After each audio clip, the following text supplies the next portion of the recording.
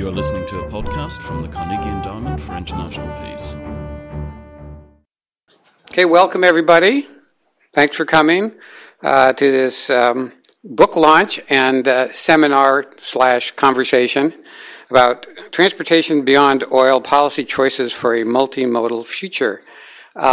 This is a book launch. The book is on the back table, and it's available for purchase after the event. We don't have any royalty from it, so it's you're getting it at the rock bottom price. I'm David Burwell. I run the Energy and Climate Program here at Carnegie. For those who don't know, we kind of focus on the management of fossil fuels, both on the demand side and the supply side. On the supply side, trying to make sure that fossil fuels are managed efficiently, used sparingly, and that we use the fuels that have the lowest carbon content first, and the ones that have more, hopefully never. On the demand side, we focus primarily on oil, and within that sector, the transportation, which represents 70% of oil consumption in the United States, as I'm sure most of you know, is the main consumer. So we focus on transportation policy, demand side strategies, as well as technology for reducing oil consumption in the transportation sector. It's for this reason that we are very pleased to be the host today of this launch of this book, which is, we're very fortunate to have one of the co-editors with us today, Billy Fields from Texas State University, who was also, in a former life, the research director at the Rails to Trails Conservancy, which I'm sure you all know is one of the most influential and effective non-governmental organizations in Washington. Has nothing to do with my previous connection to the organization. So I think it could never be more timely to have a book like this to be presented. I remember, 15 years ago, it was transportation doctrine that vehicle miles traveled was at about 3 trillion miles per year, and it was going to increase at about a rate of about 1.6% per year indefinitely. I remember the AASHTO's estimate that somewhere at 2050 we were going to be at about 5 to 7 trillion vehicle miles traveled, and we had to build an infrastructure to accommodate that. Well, it's still below 3 trillion miles per vehicle miles traveled now, 10 years later. So that hasn't happened. So the question is, why has this behavior change occurred, and how can it be accelerated? Other statistics which you may be familiar with is that the rate of licenses for adults is dropping. It's dropped from kind of the mid-90s just 15 or 20 years ago to the low 80s now. Drivers between 16 and 24 have an average license registrations of 67%. 16-year-olds, 20 years ago, Joanne probably could remember this. The idea was that Detroit said, how many new cars do we have to sell we're going to sell next year? The number of teenagers turning 16 was the number of new cars they were going to sell, assuming that 100% would get their licenses. Well, in 2011, 25% of 16-year-olds got their licenses. So there's obviously something really changing, and we need to explore that. Oil consumption in the United States has dropped from 21 million barrels per day in 2000 to just under 19 million barrels per day now. In 2000, 60% of the oil we consumed was imported. Now it's less than 45%. And I can go on and on. But the point is that there's something really happening that is both a cultural shift and a technological shift, and also the reurbanization of America, a tremendous potential now to manage oil in the transportation sector and actually move away from having oil as a majority the majority fuel for transportation. And that's what we're going to talk about today, what's real, what isn't real, by the authors that were contributed to this book. And this is very much of a roundtable, so I see a lot of experts in this room, and we hope to have a good discussion. As I said, Billy Fields will give an overview of the book itself, some of its major findings. That will be followed by a panel who will discuss specific initiatives, the challenges and opportunities that we have already tested and are participating in reducing oil in the transportation sector. We'll then have a short break, 5 minutes only, gets a cup of coffee, and then we're going to have a roundtable discussion on policy options going forward in the future to how we can accelerate this trend of backing out of oil in the delivery of transportation services. And there is going to be another transportation bill next year, assuming no continuing resolutions or extensions, but that's a big if. So now is the time to think about additional policy initiatives to accelerate this trend. So why don't I just turn it over to Billy, he'll talk, and then we're going to bring the panel up here. Thank you. I want to thank David and Carnegie for giving us this opportunity today, and also want to thank Island Press, who graciously helped us put this book together. It took us a long time, and we needed a lot of push and pull, and we thank them for that as well. In Transport Beyond Oil, we look at ways to deal with oil overdependence. There are multiple different ways to slice this, and we, in our chapters in the book, spend a lot of time looking at multiple different ways. There's no one silver bullet solution that's out there to solve this problem, and what we do is, in a series of data-driven chapters, is look at the possibilities for decreasing oil dependence in multiple sectors. So we look at transit, active transportation, electric vehicles, land use, transit-oriented development, and then we also have several chapters on freight as well. And in the course of that, what we found is when you sort of boil this all down, there's all sorts of data out there that shows the possibilities for change. There's a lot of possibilities for change. If we pull together multiple sectors together, we can make a big difference. But we're not there right now. Right now, we're stuck with political gridlock.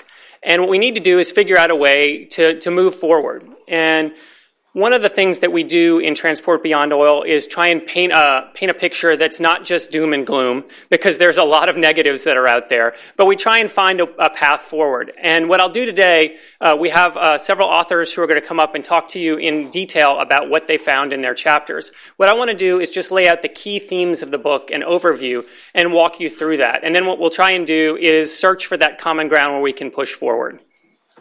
So let's see. Oops, we don't have a PowerPoint yet. I just jumped right in. Let's see. If you look at it, if you hit the pin, I think you're on. Okay. Maybe. Would it change colors, Steve? There we go. Okay, there we go. There we go. Back in the game there.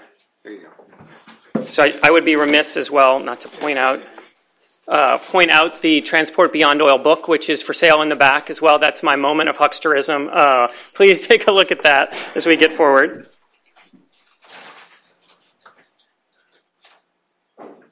Thanks. Oops, there we go. Maybe. There's always some technological snafu that always happens. There we go. Okay. Clicker with the clicker. Okay, great. Thanks. So this is where this book began, unfortunately. This book began in response to the Deepwater Horizon oil tragedy. This is Gulf Shores, Alabama, usually a beautiful beach. When you walk on it, it squeaks because the sand is so clean. The sand was not clean on this day when this picture was taken in 2010.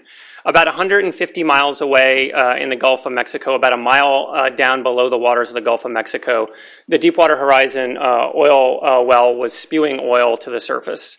At that point in time, I lived in New Orleans, inland a fair distance, and there were days when the wind was blowing the right direction where I wouldn't go outside because the smell was so strong from the oil and the dispersants.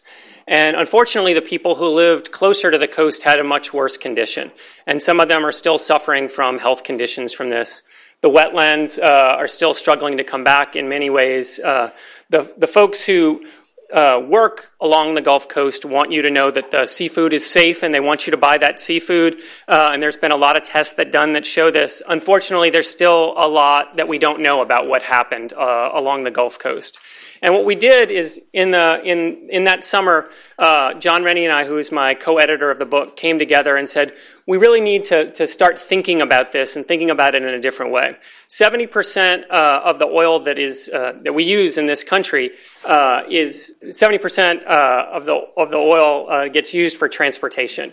And if you think about the Gulf of Mexico, and you think about all the oil that was floating on the Gulf of Mexico, an area the size of Pennsylvania basically was destined for the transportation sector. That gave us a thought. Where are we now in terms of multiple sectors of moving forward and really rethinking our transportation sector and moving beyond oil? As I said before, there's no one silver bullet way to handle this, but through the course of multiple chapters in the book, what you'll see is that there's a lot of hope and opportunity for decreasing the amount of oil that we use for transportation. And what we'll do right now is take a look at the 3 key themes from the book. There's lots of specifics, but I've sort of boiled these down into 3 key themes. The oil dependence problem is a national problem, and it requires national solutions.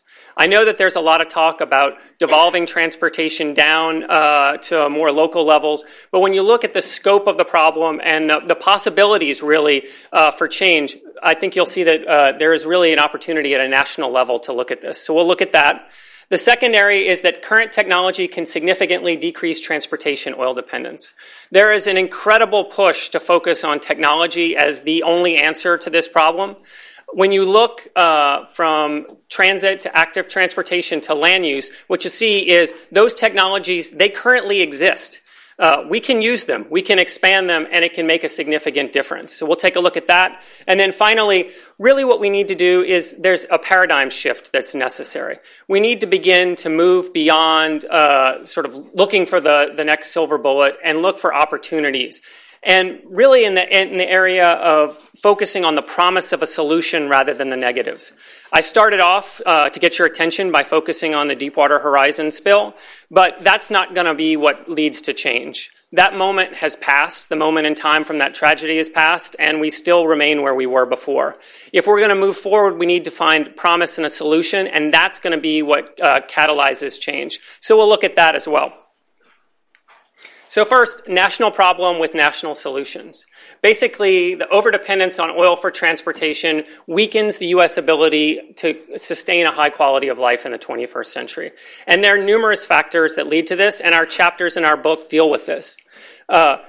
Gordon and Burwell, as you may, you have David here and Debbie as well, they look at climate change and the impacts of climate change. And I think that that's obviously the largest driver that we have in terms of dealing with transportation and oil use.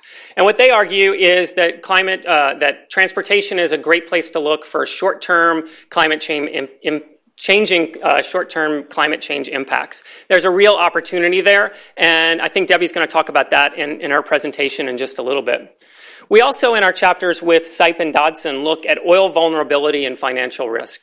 One of the things that they do is they look at multiple cities around the United States, and what they found is that the transportation and housing costs, when you put them together, what you find is that areas that sprawl have the highest vulnerability. What we're doing as transportation costs bounce around, we have oil costs that bounce around, it puts people in jeopardy for housing foreclosure. And what we saw broadly in the 2010 housing crash was that areas that sprawled the most had the most problems. And Sipe and Dodson in their chapter in our book deal with that issue. And then this sort of focusing purely on highways as a transportation mode, we saw a lot of that in the last transportation debate, that's the only area that the federal government should be focusing on. It really siphons the resources from other areas that could help to deal with oil dependence. Peter Newman in his chapter deals with this, focusing on community choices in transit. And one of the things that was interesting in the last debate of the transportation bill was many people in Congress don't feel that dealing with oil dependence is a federal issue. You saw this over and over again. And really what we're looking at here, if we're going to create communities where people want to live with changes in demand, if we're going to create a system that decreases impacts on climate change, and if we're going to create communities where people feel comfortable and can invest and have housing that they can afford, we need to deal with this, and it puts it squarely in the realm of federal policy. I want to take one moment. I don't get to present in D.C. very often, and my home of New Orleans basically is the canary in the coal mine for climate change. There are two factors that are really happening here. There's wetland loss that in many cases was accelerated by oil development. When you put an oil canal basically to create the infrastructure to get oil, it creates saltwater intrusion, which kills the wetland. There are many other factors that lead to that, but that's one of it. So you have wetland loss, and then you have rising sea levels, and the oil basically the land itself depressing. And what you have is an area the size of Rhode Island that's basically disappeared in southeast Louisiana over the last 75 years. If we as the United States were losing an entire state, there'd be a war going on to solve this. Unfortunately, there's not any real concerted effort at this point to deal with this. There's multiple efforts at the state of Louisiana, but there's really a need to deal with this issue. And with climate change and rising sea levels, what you're going to see is an incredible problem for the people of southeast Louisiana. Now, many times people in the South or Southeast Louisiana feel as though, they're sort of forgotten. However, what's happening in Southeast Louisiana is going to be happening in communities around the country and around the world. What you saw with Hurricane Sandy was another taste of what's coming. And if we don't deal directly with climate change, we are going to continue to have that problem. And Debbie's going to look at more detail about transportation in that area, but I would be remiss to be in this audience and not mention this problem to you. So, we have the current technology that is available to begin to deal with this. Frequently, this is cast in terms of a technology issue. We talk about, we need to find the next vehicle, the oil-less vehicle that's going to solve our problems. When you begin to look at what's available right now, the technology that currently exists with transit, active transportation, the electric vehicles that we currently have, and the potential for land use to decrease oil use, we have the ability right now to begin to deal with the oil dependence problem. We look in a series of chapters that deal with this. In transit, we have several authors who deal with this. In active transportation, we have Kevin Mills, who's going to be here today on one of our panels in the afternoon, who's going to talk to you more about active transportation, and Tony Hull, who's going to talk to you a little bit more about the Minneapolis experience with active transportation. And then land use change and transit-oriented development. We have several chapters that deal with this. We'll have Joanne Potter, who's going to sit with us today, and then Darren Lovas, who's going to sit on the panel this afternoon to talk to you. John Rennie, my co-author, did an analysis of transit stations in the United States and basically found that if we began to actually take out the transit stations that we currently have and began to densify around them, we have a huge opportunity to decrease oil dependence and oil use right now.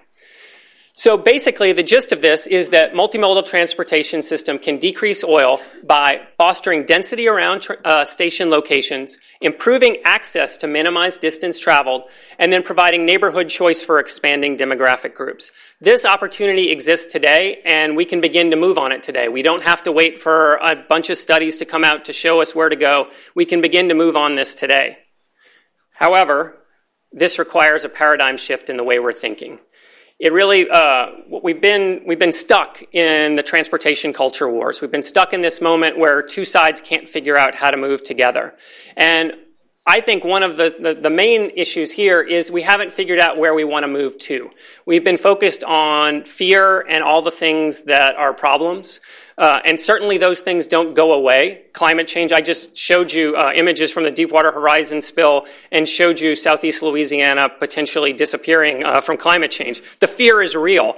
However, to catalyze change at a broad level, we need to begin to think about opportunity. What are we moving towards to get people to move towards that direction? And really what we have the opportunity is to move beyond that silver bullet, to look at a suite of options for change, electric vehicles, land use changes, transit, active transportation, the things that we have today that we can utilize.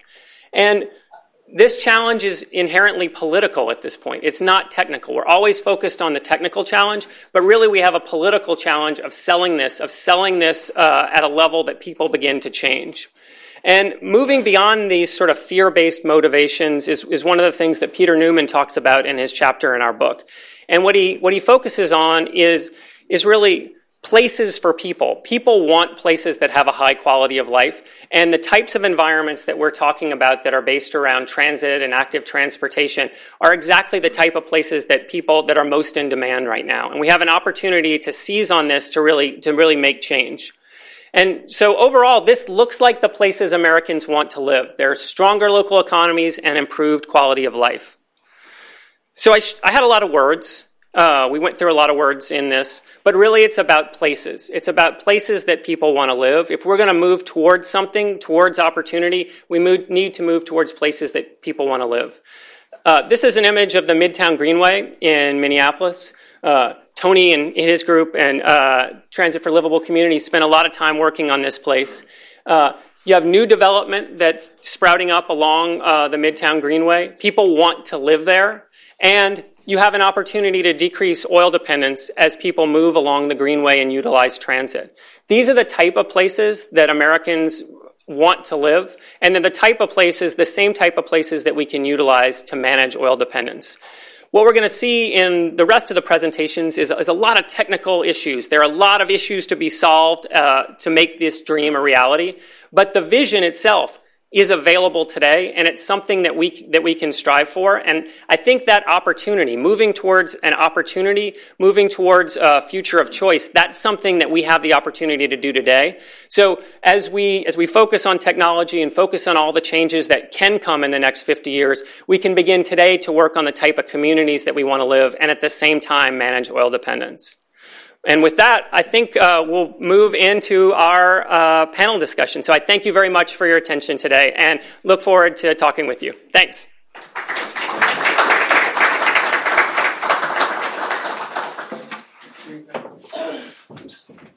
Sorry.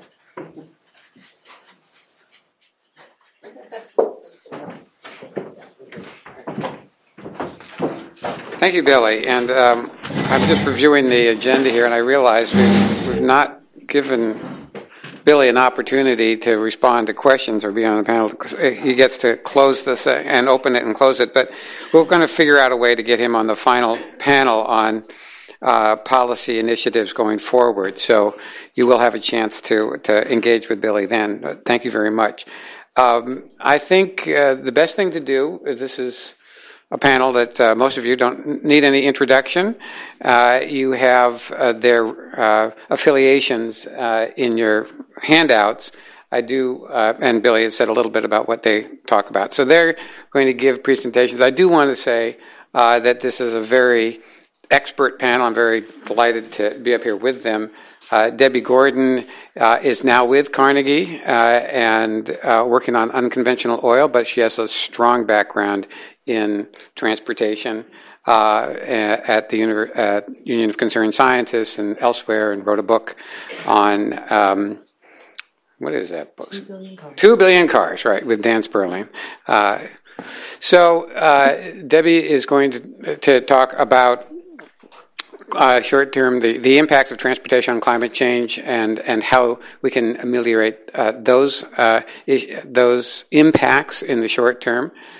Joanne can talk about anything because she's so well researched and talented. But it just occurred to me that in addition to transportation options, I think she was the lead author on the impacts of climate on transportation infrastructure too, with a focus on the Gulf Coast. So you can ask her any of those questions as well. Tony was the director of the Active Transportation Pilot Program. Is that right, Tony? In Minneapolis? Pilot program for Minneapolis, yes. Yeah, for Minneapolis. And are you still with the Transit for Livable Communities? Or? No, actually, I'm now locally here with Tool Design Group and so. Oh, okay. So anyway, they're going to introduce themselves. So we're going to start with Debbie, correct? Yes. Okay, thanks.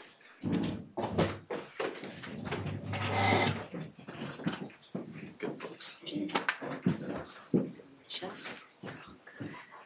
So as Nisha gets this set up, interestingly, I think that when we were invited by Billy and John to participate in this book, and were enthusiastic to do so, it was about 2010 after the BP spill, and we were thinking, this is a huge issue and a huge challenge, transportation beyond oil. It's something that professionally David and I, many of you in the room, have been talking about for a very long time. And what's happened since is even more of a challenge, actually. It's the work that I'm doing now. I won't focus mostly on that, but I'll just start off and then have a couple of slides on it. The challenge is bigger than it ever was before, because now the paradigm shift, the hoped-for paradigm shift that Billy spoke of in transportation is still out there, and we'll talk about that today. But the real paradigm shift in oil is abundance. We've moved in the last year and a half from oil scarcity. We've been living since the 70s and even before thinking America uses so much, there's only so much oil to be accessed, and there's a scarcity. That's the paradigm shift. That's the elephant in the room. So the transformation of transportation off oil now in the face of oil abundance, North American and global oil abundance is going to be, I think, the most important lift of all and the heaviest lift of all. It's both paramount and impossible at the same time. So then the question for transportation, that's a lot of the work that I do now at Carnegie on unconventional oils. But then the question that this chapter's about, which is, well, what's the real issue being brought about? If there's no real scarcity of oil, there are other issues with oil. What is really pushing us to push ourselves into changing transportation? And it's climate. It's climate change. So that's what I'm going to talk about today. As probably all of you in the room know, there's evidence that the Earth is warming. It was about record highs to record lows back in the 50s were about even, and then starting in the 60s, we started seeing man-made CO2, the dominant greenhouse gas that lasts for a very long time, starting to tilt the scales. And we're starting to see the floods and the tides rising and the feverish heat and the forest fires. We're starting to see this. It's very difficult, though, and this is where policymakers get caught up, it's very difficult to point to one meteorological event and say that is climate change. But if we start to wrap it all together, the majority of scientists do believe that that the Earth is warming.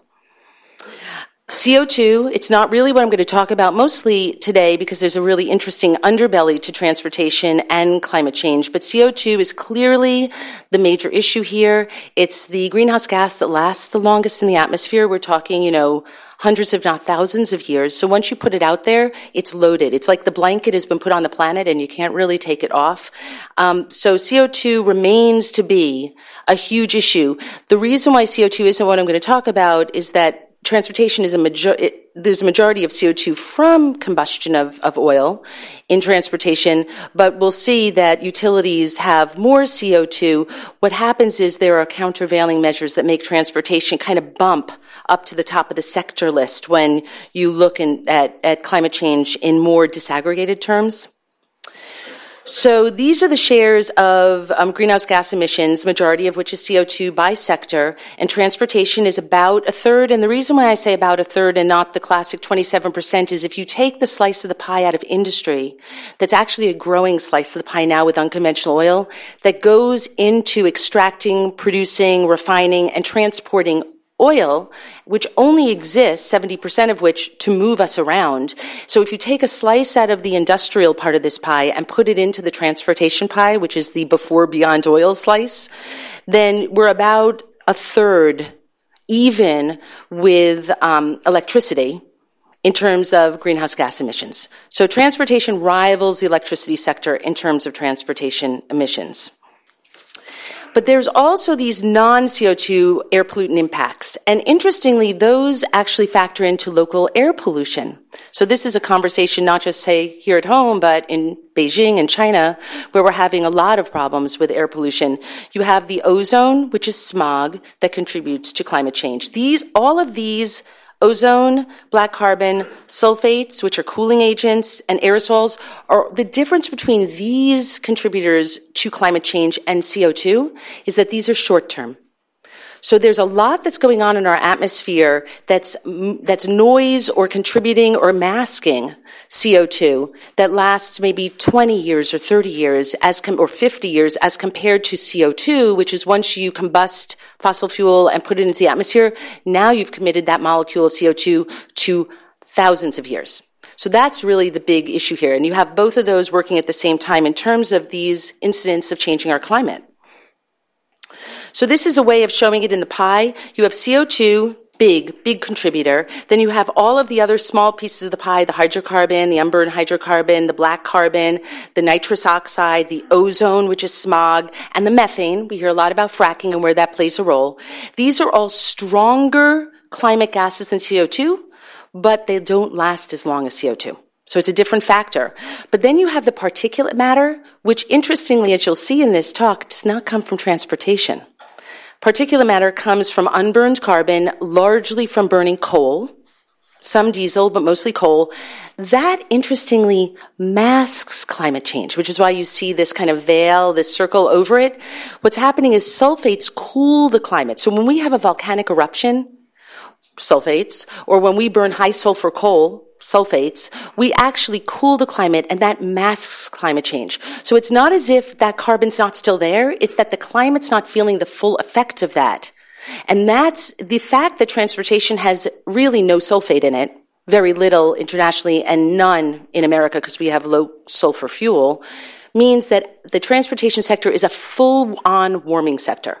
All it emits is basically CO2 and these other gases that are full-on pushing you into warming. The other sectors actually have cooling associated with them. And this is where it shows how it works out. And this work I found really interesting when David and I were first working on this back in 2010, right as Billy and John were working on the book, wrote a paper here at Carnegie, which I don't know if it's outside, but if anyone's interested, we can get you a copy of it. It's just on transportation driving climate disruption. This comes from NASA's work, very, very interesting. So it takes the cooling on your left and the warming contribution of different sectors, of different activities on your right. And if you want to see what a sector will do to climate change, you have to balance the two. Because if you're emitting warming agents and the cooling agents mask the climate change, you end up actually offsetting some of the short-term effects of what you're doing. The only sector that has, or the largest sector, I will say, that has mostly warming and very little cooling is transportation, as you can see here. So power, huge sector for carbon dioxide, huge sector for climate change. But in the shorter term, it has a lot of warming, but also a lot of cooling. And so when you think about priorities and what to go for first, what you really want to go for is getting the CO2 out of the atmosphere that's not being masked, which is why we argue in the chapter that transportation from a climate perspective is so crucially important. The same thing with industry. You could see the bottom bar. Industry, all industries, whether you make glass or cement or whatever you're making, it has CO2, a fair amount of CO2 actually, even rivaling transportation, but it has a lot of short-term cooling. So why is this so important for transportation? Transportation is, again, the sector that's producing all CO2, nothing to offset it in the short term, and it's a growing sector with more and more vehicles worldwide. So in the U.S., we might not be growing, but we know the emerging countries are growing. We're thinking maybe, to 2025 about 2 billion cars, which is the book that I wrote with Dan Sperling. We'll never know exactly when we'll get there, but we're at 1 billion. Worldwide. And those cars are a bit fuzzy on the edges with the biggest part of the curve here, which is cycles and scooters.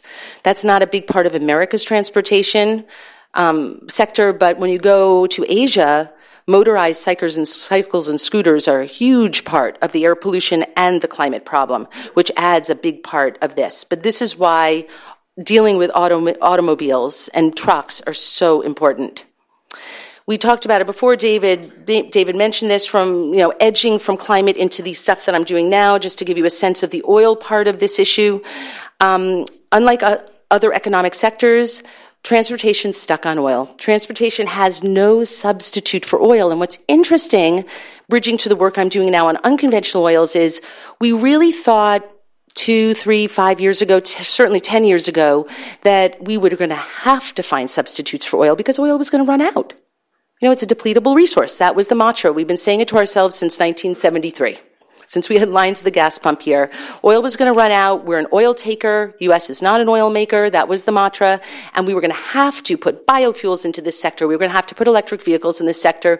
We were going to have to put a lot of energy efficiency into the sector because the world is mobile, getting more so, and we're running out of the main fuel source. Well, the reality is, it's not happening.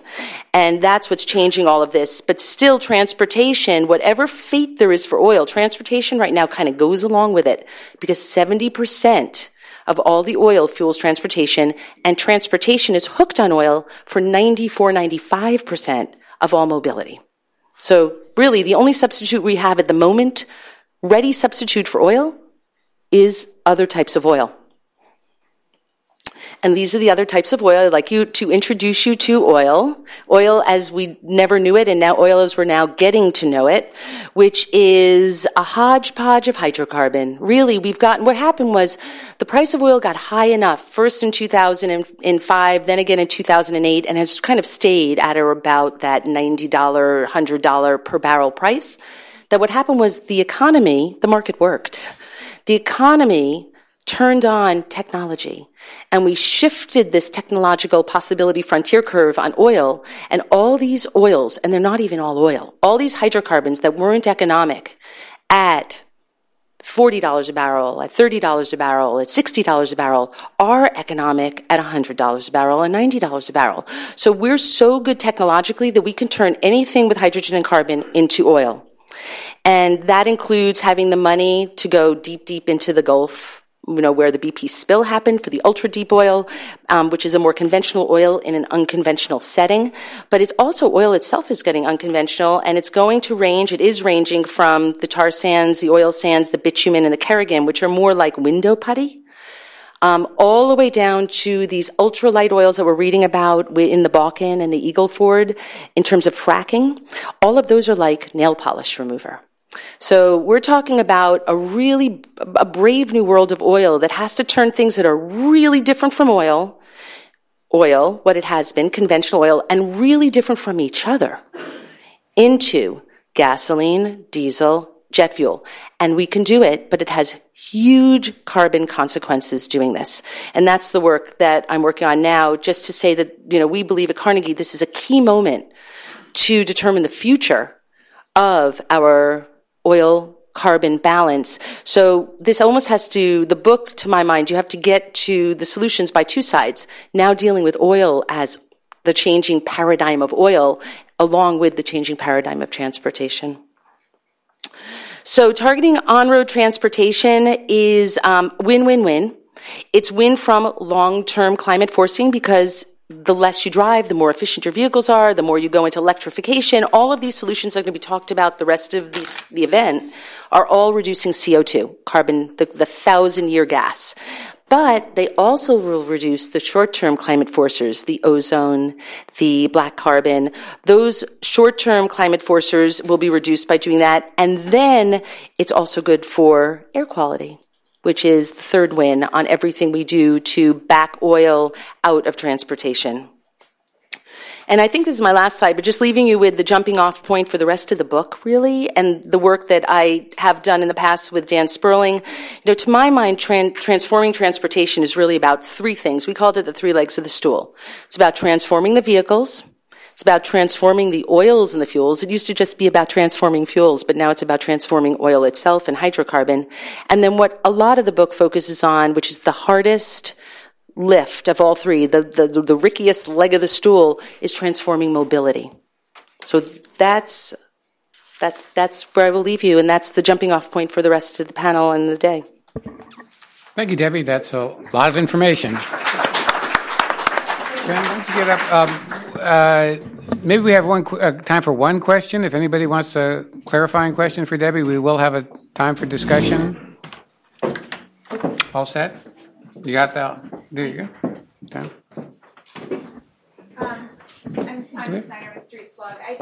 If there's so much cooling going on that's masking the CO2, does that mean that we need to be revising the goals that have been set in international treaties of 2 degrees Celsius or whatever, that actually once all of these cooling agents sort of burn off in 20 or 30 years, that it's going to shoot up much more than what we're seeing now?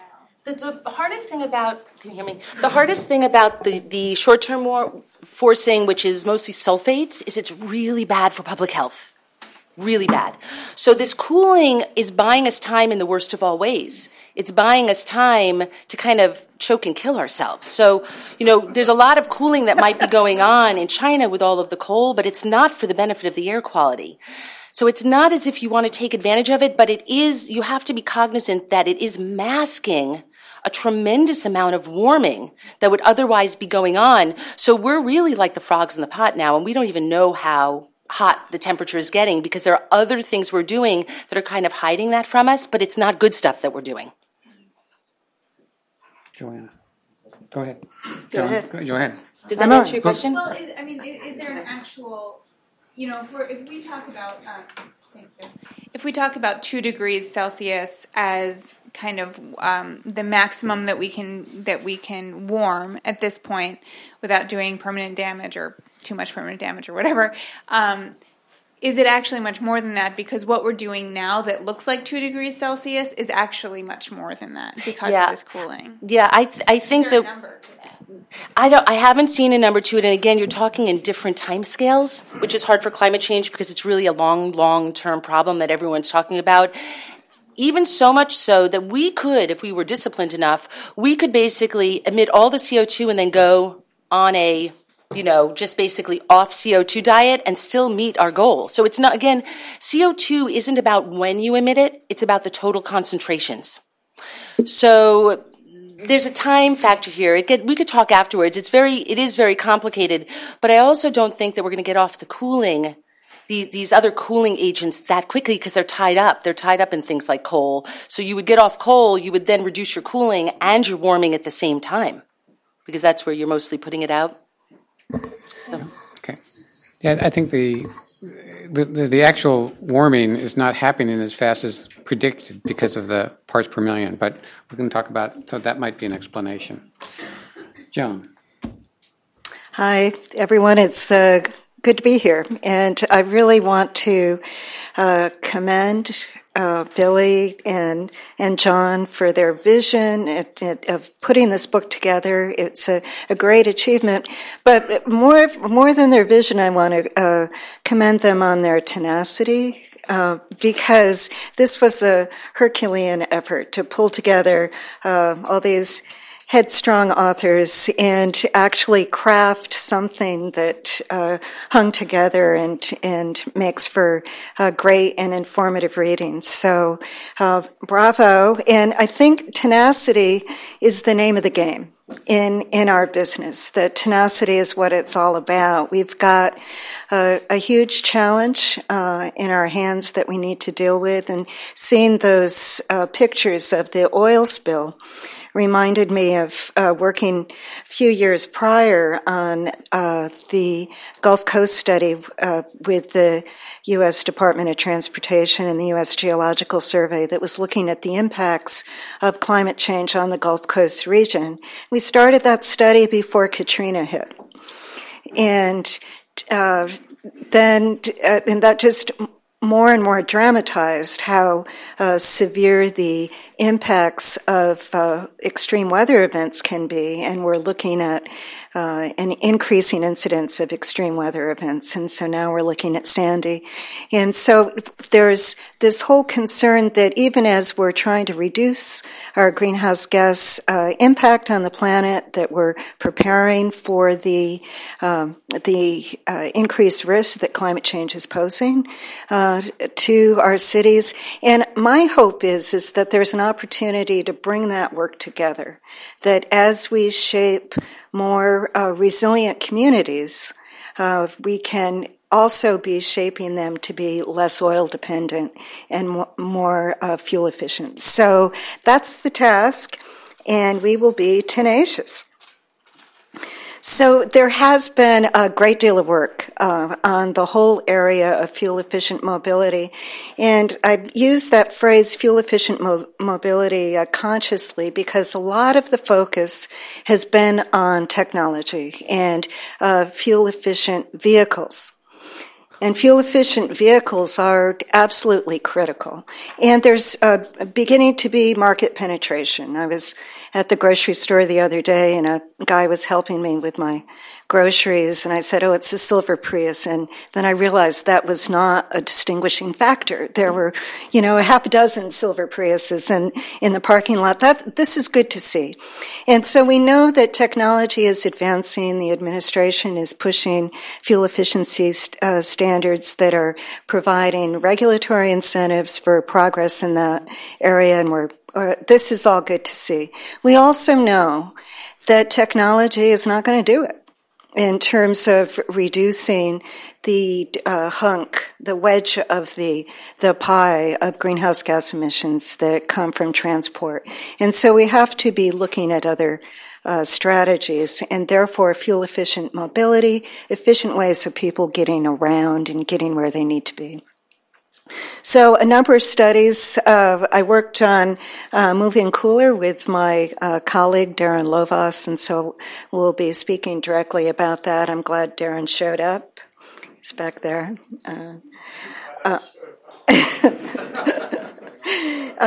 There's and a number of very, very important studies have been contributing to this. I realized as I was reviewing my slides that I left off the DOT report to Congress on greenhouse gas emissions from transportation, and that should certainly be on the list from a couple of years ago.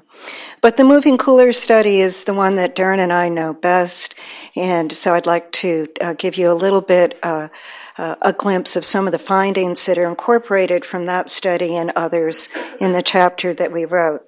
The analytic team for Moving Cooler was with Cambridge Systematics, where I was at the time, and I really want to commend a couple of my colleagues there, Chris Porter and David Jackson, who were also really instrumental in that work.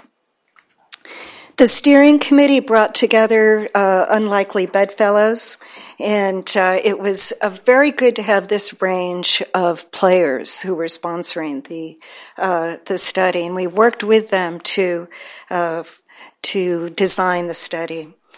And the focus was on a set of strategies beyond technology to see which of these could be most effective in reducing greenhouse gases.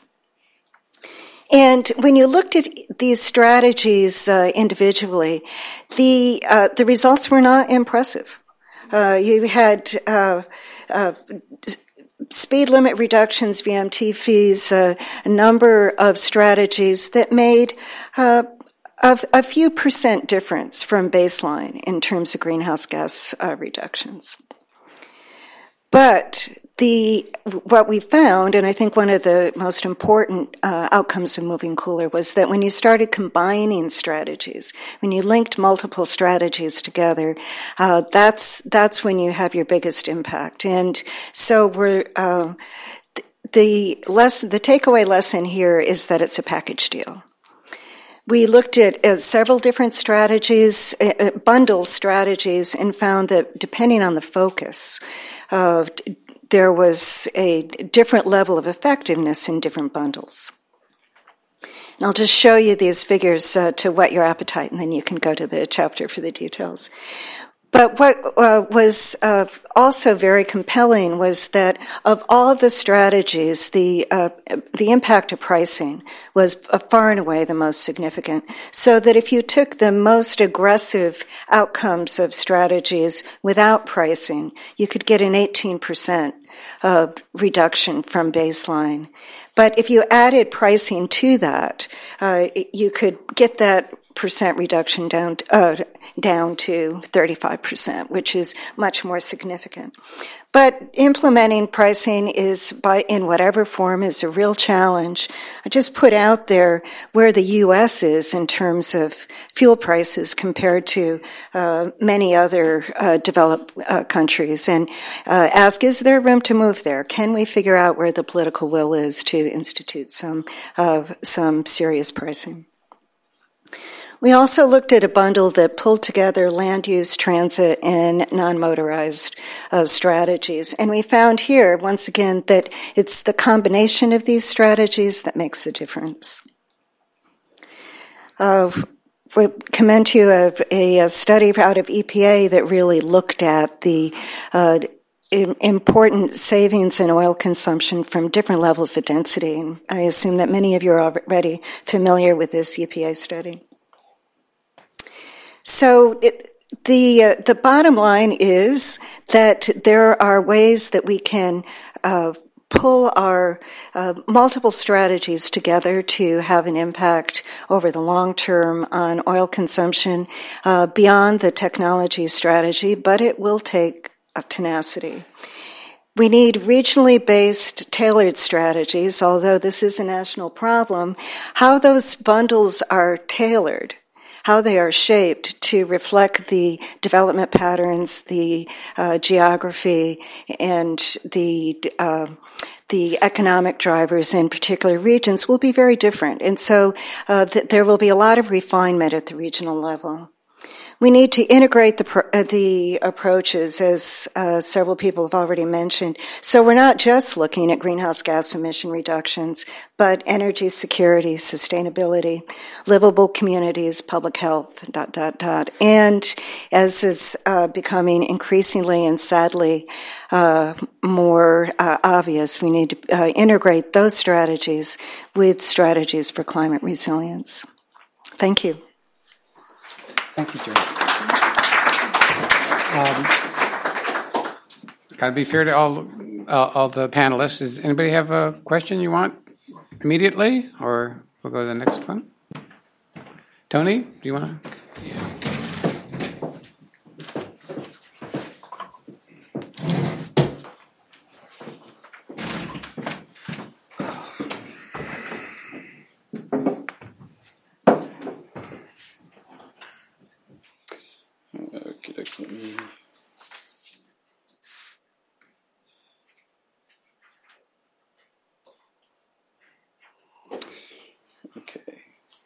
Am I good?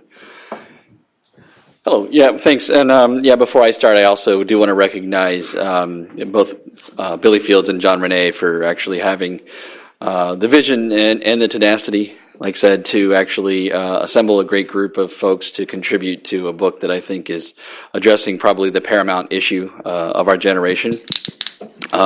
Before I launch into my presentation and talk about what we learned with the pilot program, it's probably a good idea for me to have the disclaimer for myself. When I'm around this group of humbling and distinguished researchers, lecturers, and academics, it's important for me to recognize that my role to this is a different background. I'm a practitioner. I've been a transportation planner for about the last 15 years. And so when Billy approached me about contributing and co-writing a chapter to the book, I thought, with great hesitation, I'm not really that kind of person. It's not my forte to be contributing to books. And then once Billy actually explained what the content would be about, and that he'd do most of the heavy lifting work, I thought, okay, let's go for that. That sounds like a good idea. That said, I also come to my role in active transportation from a different background. Oil is not my primary driver for that. I think it's a critical issue to address with our automobile culture, but I came more from a background of understanding the broader role that the automobile has in our community, and that it has a lot of other destructive forms in terms of the way that it designs the communities for us. It creates social disconnection. It's the leading cause that somebody won't reach their 25th birthday, is that the automobile is our primary form of transportation. And so In my career, I've started out in a metropolitan planning organization doing regional transportation planning for the government, then worked in a nonprofit with Transit for Livable Communities in Minneapolis on the non-motorized pilot program, which I'll talk about today. But throughout that time, I've always struggled in my career to try and lend some resources and lend some voice to bicycling and walking. It's always been something difficult to put into the conversation, and it's always been something that has been underinvested. And our policies are not rich in supporting it, and so I've fought, and I've always spent my entire career sort of saying, what if we could do things different? What if we could maybe invest a little bit more? And a series of things that actually sort of the non-motorized pilot program created some of those what ifs, because what if we actually had some dedicated and explicit funding that would invest directly in bicycling, walking in communities? What if we set up that program for performance measures and we said we were going to measure and understand the impacts of that? And what if instead of having the bureaucracy run it, what if we actually put some advocates or community folks in charge of administering those dollars? And the last part's a little bittersweet. What if we decided to treat all those projects like they were part of a federal aid highway system, which we'll get to. Anyways, a little preface. I know, and I don't think a lot of folks in this room need a lecture in the history of federal transportation funding policy. In fact, our friends at RTC are greatly responsible for the last 2 decades in terms of pushing to change the flexibility and make the funding work for more livable communities. But essentially, if you look back to ICE-T, which is actually the first time that we actually created funding that was flexible, that you could actually invest in bicycling and walking. Prior to that, and I think the 1987 Transportation Bill, which didn't have a good acronym, it was the Surface Transportation and Uniform Relocation Assistance Act of 1987. But essentially, it wasn't an eligible thing. It was frowned upon if you were going to invest in bicycling and walking. And again, the Highway Trust Fund, largely based on the gas tax, they really thought they had a good case for that. But starting with the Intermodal Surface Transportation Equity Act in 1991 and with the Transportation Enhancements Program and then rec trails, we actually started to have the flexibility. And you can see through the different eras, and I'm sorry, the graphic's a little small.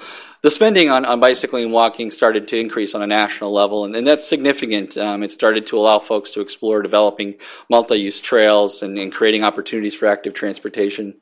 Moving forward into T21, which expanded some of that funding a little bit more. And then in 2005 with Safety Lou, we actually had 2 programs that were the first of their kind to explicitly direct funds to directing and bicycling and walking. The Safe Routes to School program to improve options for folks walking and bicycling to our schools. And then the non-motorized transportation pilot program, which actually identified 4 communities to explicitly direct $25 million in each community to invest in bicycling and walking. And of course, it's important, the asterisk at the bottom here, as you see the bar starts to go off. With the stimulus package, we actually had a huge boon for bicycling and walking, because in ERA there were a lot of queued projects for bicycling and walking from some of the planning from previous funding bills, and so that allowed us to actually leverage a lot of network in 2009 and 2010 beyond. The unfortunate thing that this slide doesn't show us is that we've now moved into another transportation bill, which has sort of pushed us maybe not so far forward in investing in bicycling and walking, but I think that our evidence is growing for momentum. So again, the Safety Lou, the non-motorized transportation pilot program actually had a very brief and succinct section. It was one of the smaller parts of the transportation bill, which is amazing if you folks look and read that amazing document. But essentially, the purpose was straightforward: demonstrate the extent that bicycling and walking can carry a significant part of the transportation load and represent a major portion of the transportation solution within selected communities. And there were some interesting goals to look and measure and quantify. And the idea that the Secretary would basically report on these to Congress to see what these findings are within the 4 communities. They didn't actually identify funding resources for the evaluation, but that came later. And further down in the legislation is, again, where there's an add-on that sort of came in at the last minute, which is notwithstanding any other provision of the law, projects assisted under this subsection, in 9 words that sort of locked us into some issues, shall be treated as projects on a federal aid system, which essentially means that everything you were going to do with this program would be treated as a large federal highway project and all of its various red tape that's involved in terms of clearance. The 4 communities that were selected for this, including Minneapolis, where worked were Columbia, Missouri, Marin County, California, Minneapolis, Minnesota, and Sheboygan County, Wisconsin. Each of these were represented basically to have different types of geographical interests, but also scales and size to look at the different impacts there. Also, coincidentally, they were from where a lot of the folks on the committee authorizing the bill were from, which is also gets us to the Minneapolis experience. In addition to that, though, once the communities were identified, they all gathered together. They sort of we've got this special program. It's unique. They convened here in Washington, D.C., I think in 2005. Billy, you were at that meeting? 2006. Yes. But at that point, meeting and working with partners, including the Federal Highway Administration, the U.S. DOT's Volpe Center, the folks at Rails to Trails, of course, at the table with that, Marin County Bicycle Coalition, and the Centers for Disease Control looked at sort of the questions that this program needed to answer and actually decided then that the best way to move forward was to work cooperatively and to share an evaluation and measurement and with programs. And I think that was important in terms of the communities being able to report consistent results at the end of the program. May I interrupt? Sure. I apologize to the administration of this program, but why is it that the pilot communities were so centralized in the Midwest and then the Marin County, the far west? Why was there nothing in the Northeast or in the South? This is probably one of those questions I could get in trouble for answering, but I'm not working in the government or for the program anymore. But Chatham House rules here, by the way. Yeah, essentially, again, there were a number of members of the House Infrastructure Committee that during that time that, as they wrangled over which communities would be selected, the geographies did fall in certain areas. So I guess that's the subtle way to say that there was more than just geographical considerations in play. Not surprisingly. Yeah. Anyways, again, the Minneapolis pilot actually would stand out as very unique in several ways. First of all, it was the only large metropolitan city selected, but also in some of the deciding factors in terms of where specifically the Minneapolis pilot would occur. There was some wrangling between whether this should be in Minneapolis or it should be in St. Paul or some variation, and at some point they settled on it would be the city of Minneapolis and adjacent communities with a focus on connections to Minneapolis. And this is important because the other communities actually had sort of singular jurisdictions identified where you would actually implement the full program under sort of one umbrella. In Minneapolis, that meant we had sort of a confusing array of 15 municipalities in 3 counties to sort of administer the program at. And then additionally, I think the more important thing from Minneapolis' standpoint was the selection of a non-governmental organization to administer the fund. And again, this had somewhat to do to look and explore the capacities of non-governmental organizations to maybe push for new solutions and innovation, but also possibly some political ramifications of maybe thinking whether or not current DOTs or MPOs or public works would actually be able to sort of push the envelope with a program of this nature. So that created an interesting dynamic for the implementation in Minneapolis. And again, the agency that administered the program, Transit for Livable Communities, and I worked with the agency there for about 4 years. I came in about a year into the program, and my focus was actually helping to really do program administration, but also help to do data collection and analysis to coordinate the measurement effort. But TLC was a established organization, a nonprofit, not unlike sort of a local level of Rails to Trails. They had gained a pretty strong reputation working on transportation issues, and they had a mission that really does align well with the pilot program. But the idea of actually bringing in this nonprofit organization for a federal aid transportation program, which is a first for federal transportation, had its own set of challenges. We had to set up, the city of Minneapolis would act as the fiscal agent because federal aid funds couldn't go directly to a non-tax authority entity. And it also created a situation where TLC would need to set up a sort of structure to prioritize investments, and so they had to develop a sort of community advisory committee based with the stakeholders from a lot of the jurisdictions, electeds and practitioners. Essentially, I'd like to say it was sort of like setting up a metropolitan planning organization in a tent. That said, it did work out pretty well, but it took a lot of cooperation with the other jurisdictions, with the FHWA and MnDOT to really identify an effective process to make the selection of projects and programming run efficiently.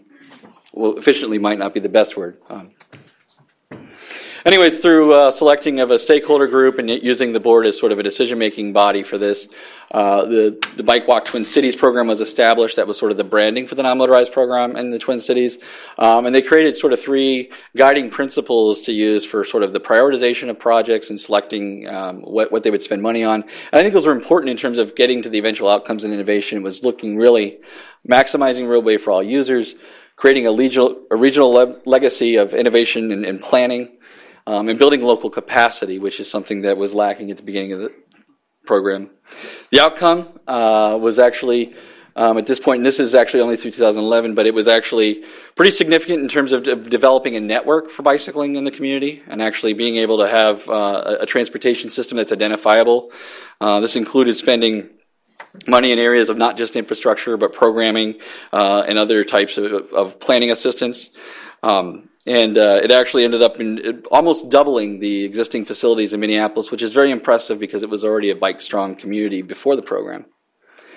I think one of the key things were a lot of the innovation. Innovation, I think, is measured not just at sort of a national level, but at a local level. What's innovative and you get something done the first time in a community has a big impact in terms of moving forward.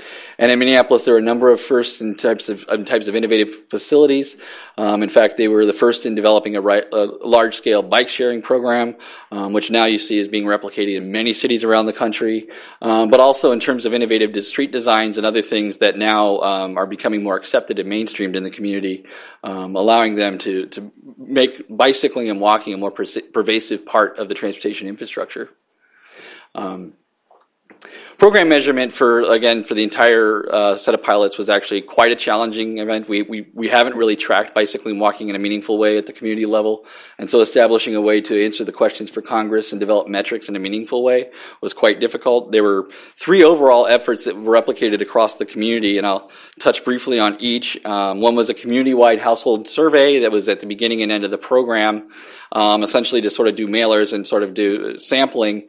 There were some challenges in terms of getting the minimum sampling across the communities to try and get at least 100 responses from each community. That resulted in some oversampling and some issues, particularly with the smaller, more rural communities. In the end, when the bookend results were completed, the data was unable to detect consistent results, and so we didn't really get something that we could produce results from based on that study. I think a lot of that lesson was more about some of the problems with surveying and those issues more than the program itself. Then the Alta Planning also developed a mode share model that was based on using annual counts and intercept data on the ground, and then relying on the ACS figures to try and project out the changes in mode share. There were a lot of limitations using that too, a lot of that based on the fact that ACS and census data have margins of error that would actually mask the changes you might see in any of the communities. And then the third effort was sort of a response to that. The working group actually developed a model largely based on some work from Ben Rasmussen, who's a strong analyst at Volpe Transportation Center, and essentially used National Household Travel Survey data to create some surrogates to identify mode share at the community level, and then use the actual observed changes and pedestrian and bike behavior in the communities to project out mode change based on calculating out from a baseline. The results of this actually were pretty good across the communities. There were increases in each of the communities in terms of observed bicycling and walking.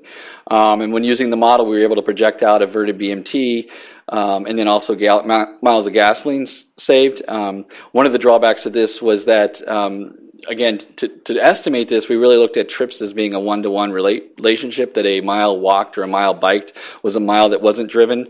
And in some instances, we know that's not true. There's an elasticity of mode choice to consider. And so this, I think, gave us a really very conservative estimate of what the actual impacts in terms of averted VMT were. And that was one of the things we've explored in the chapter, is looking at what is the impact of that mode choice elasticity. And so looking at that exact same model, we looked at the average trip distance is based on National Household Travel Survey for not just biking and walking, but also for driving and thinking about the relationship. If I walked a mile to go to a restaurant, and that choice itself might have been the reason I walked that mile, but if I were going to drive, I might actually drive significantly further as I think about the congestion costs or cost of parking or other factors.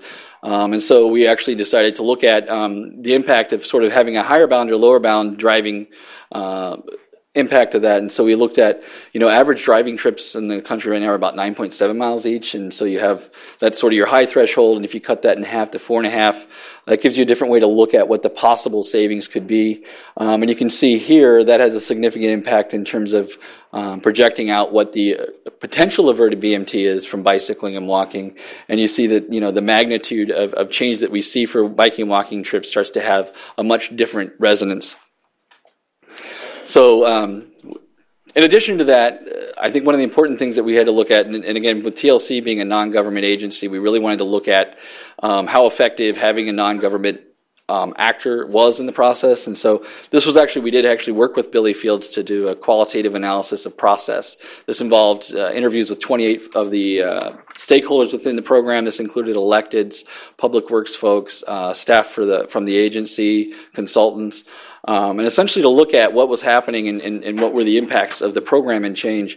And we learned a number of lessons that some of them were not surprising. That first of all, there wasn't a lot of happiness that there was a non-government agency at the table pushing things, but that everybody had the same themes in terms of issues with systems change, and realizing that there were issues in terms of administrative culture and in how we do things, established practices and standards and how we actually project things, and then the political will and public acceptance. There were a lot of barriers, and not just one item that need to be considered in terms of actually pushing for systems change at a community level. And I'm wrapping myself up quickly because I'm talking long. But essentially, this really comes down to sort of three major themes that really we found that need to be identified when you want to address change on a systems level. And one of them, overcoming the bureaucratic inertia. The regulatory and cultural barriers are really sort of defenses that we use in terms of not to resist change, particularly at an agency level. Altering everyday practices is important, and there is a habit of looking at the status quo as being right and being the safest way to do things, and there's an onus on proving that doing things differently is better, and that bar for that is much higher. And then there's an idea of changing societal expectations, being able to actually work within the community and change expectations about what outcomes will be. These implications, I think, are strong from the program. There's a lot to be learned that applies to across the country, and I think will resonate to the future. The key, I think, being that converting short trips for the automobile to active transportation is realized in Minneapolis, and I think it's now being seen in other communities, and it's promising. Achieving these goals are not going to be easily achieved if we use a mobility metric for success. We need to find better ways to quantify active transportation trips and not mileage. And active transportation solutions are less about technical and funding, and they're more about political will and embracing change as a culture. So that brings me up, and I apologize for running a few minutes long.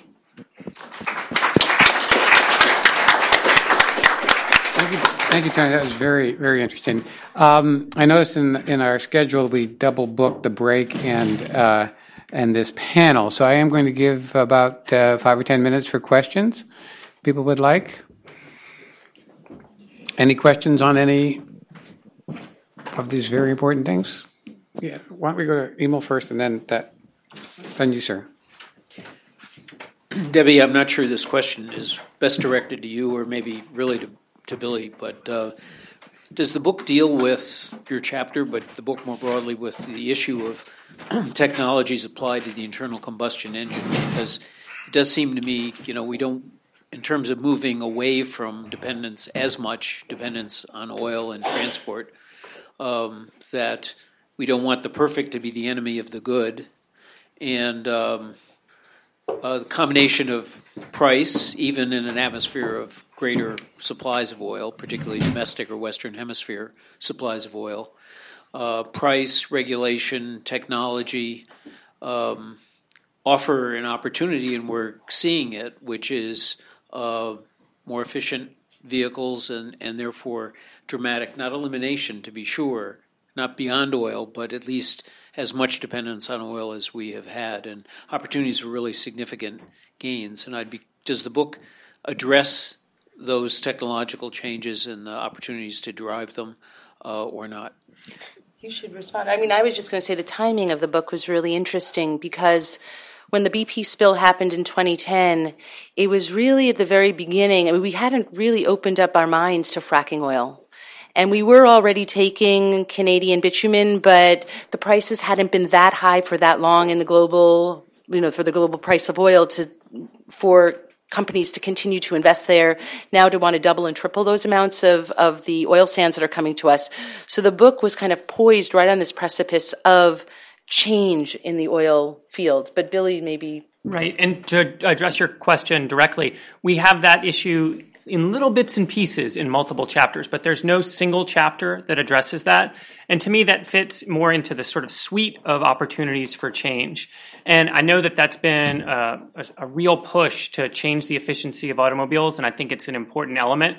In our book, we deal with it only in a slice in multiple chapters. We went 350 pages, so we had a lot of different authors who dealt with issues in different ways, but it's wrapped into a broader context. So there's nothing directly in the book that deals specifically with the whole chapter on that. There's no common thread or commonality in the variety or spread in the chapter. Well, no, and that's where the three key themes come from. Basically, if you take the book as a whole, what you're looking at is modal choices.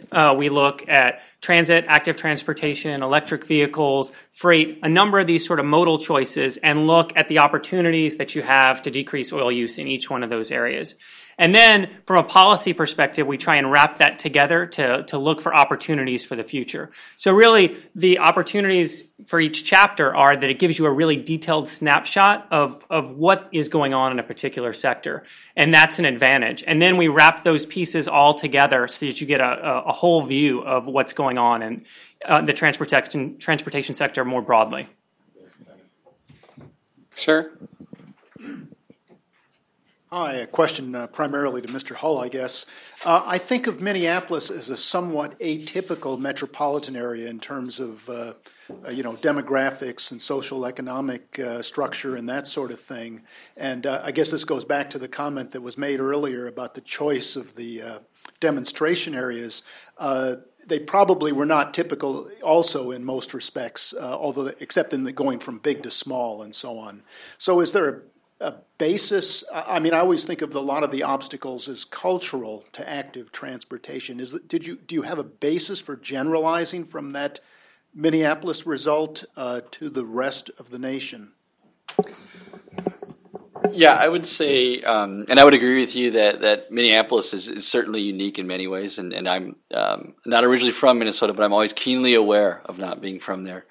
And actually, the pilot program itself, I got to say, I was really pleased to be a part and work on it, but I was also somewhat offended that we were going to answer a really large question by picking 4 discrete communities and dumping $25 million in each, which that money over the course of the pilot program in the Mid-Twin Cities was 1% of transportation funding. And I really felt it wasn't a way to representatively answer that question across communities. And in fact, I certainly think there are things about culture change and about behavior change that can be gleaned that will transfer to other communities.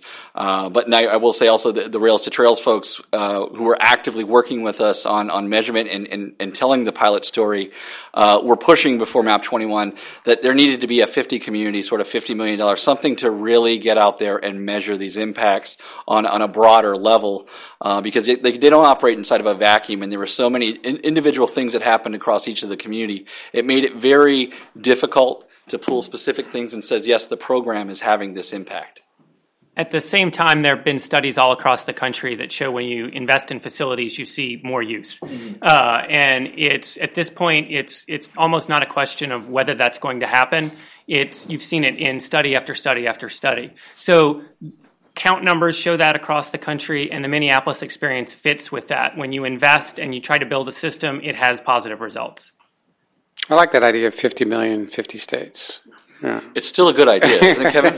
I don't think that was going to pass under the sequester, unfortunately. Ma'am, the last question? And could you identify yourself, please? Sure, Ella Cho from Brookings. My question is for Debbie. We have seen natural gas as a game changer in the energy world, and then you study a lot about alternative oil. I'm wondering what's your view and what do you think the prospect is in natural gas vehicles and in converting natural gas to gasoline? Thank you. So natural gas is really interesting. First of all, from a climate perspective, as you saw, methane is a major climate-forcing gas, and it's actually more potent than CO2, although it's shorter lived than CO2.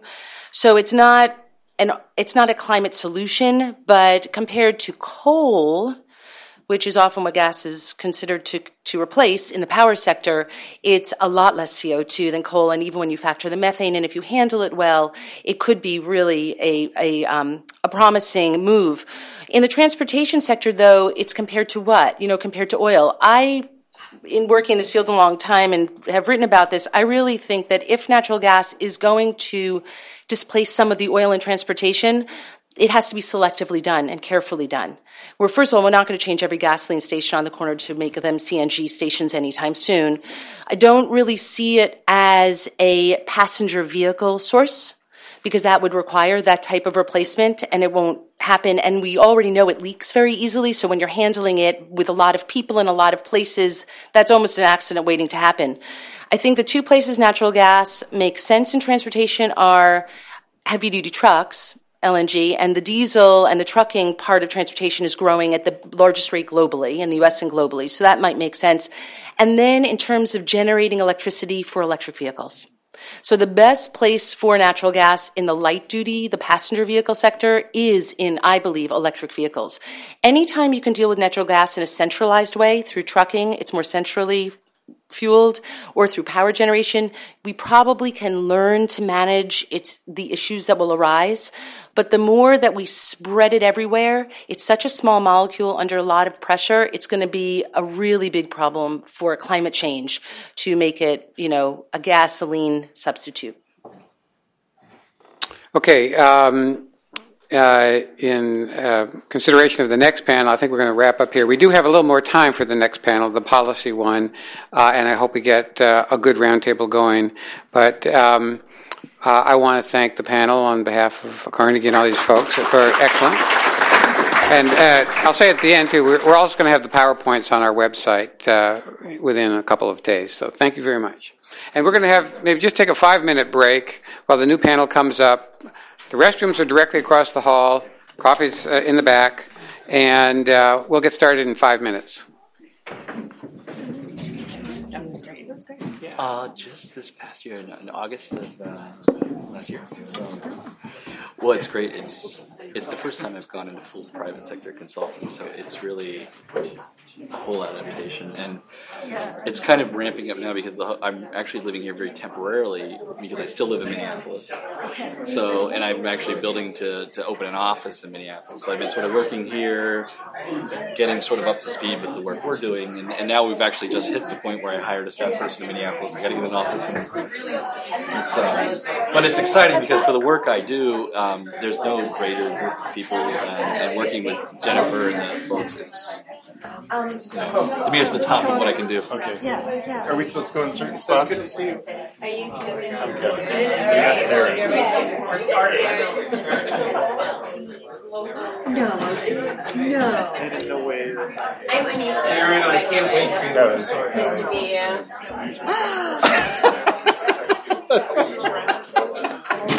I misspelled his. Hi, meanwhile, I'm going to talk about how performance measures in state DOTs are overrated. Oh. You're going to miss that. I'm sorry. Joanne, how are you? I'm very well. How are you?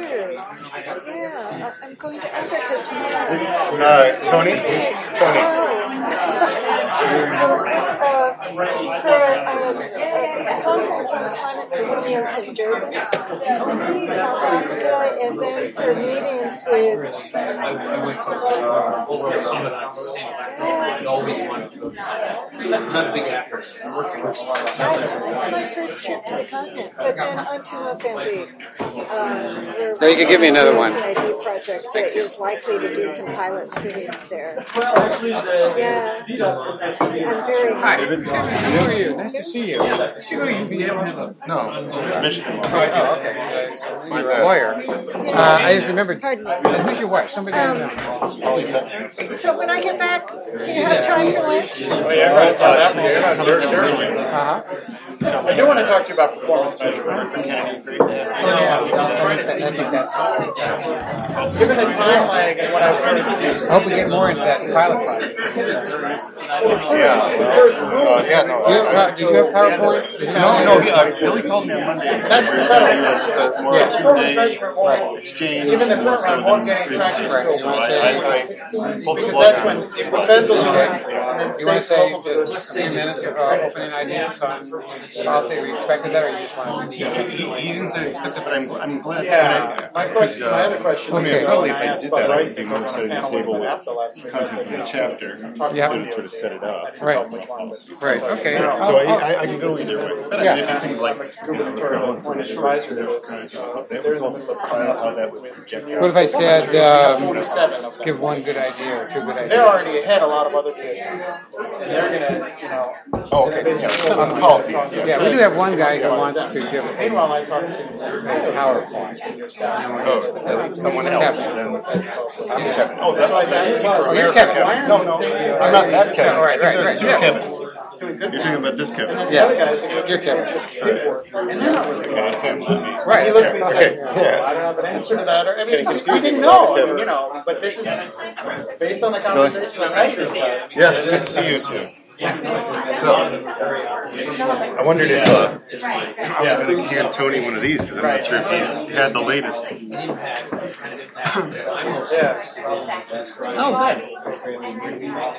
Yeah, well, that's the next, of course, that's the other We question. did. I'll have to send it to you. We just did a study So you of the pilots, looking at using Tony's count data, and just did the results in out in active living research. And we found that basically we did it with Angie from Harvard. We found that facilities basically the primary factor in leading to increases in use. And we did everything that Sorry, you're what's the primary? Say it again. facilities. We sliced and diced things in every possible way that you can do it, the way you're supposed to do it, and facilities are the key. And so I'll send you that. We're publishing that. But yeah, it shows exactly what you would want, exactly what you would expect, and it makes sense. Okay, so David was just asking whether he had, first he asked whether we had slides, and no. Then he said, do we have opening comments? I said, I don't have to, but I could. Right. And so he said, ask us, what are a couple things they ought to address. Right. Is that what Yeah, that's fine. Now, is there any place this kind of stuff should go here? Or Do I want to flash? Yeah, we can put them in the back. And it's certainly work that needs to go through. Yeah, I mean, this one's much fresher. Yeah. But everybody's been talking about this today after Tony's comments. Yeah. This is older, but, Yeah, you mentioned Okay. up to you. Cool. No, I'll put them in the back with our book. So. Yeah, good. And gee, I'll have to buy the book and get a autograph, eh? Yeah. I actually have one, so we can sign it. So yeah. No, he was. I actually don't know visually what he looks like. I know that he was supposed to be here, and there was I think he was running from one event to another, but I visually can't place it. Okay. Yeah. I just didn't know what I was supposed to be looking for. Right. And I don't have his phone number either. CD and you'll listen to it. It doesn't work. It's not a big deal. I learned this from first-hand experience. I thought, oh, that's all.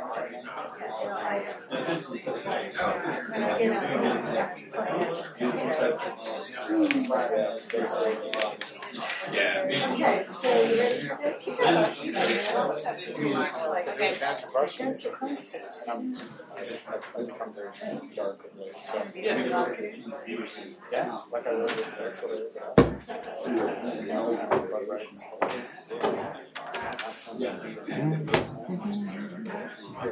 So, do we have Kevin, the other Kevin?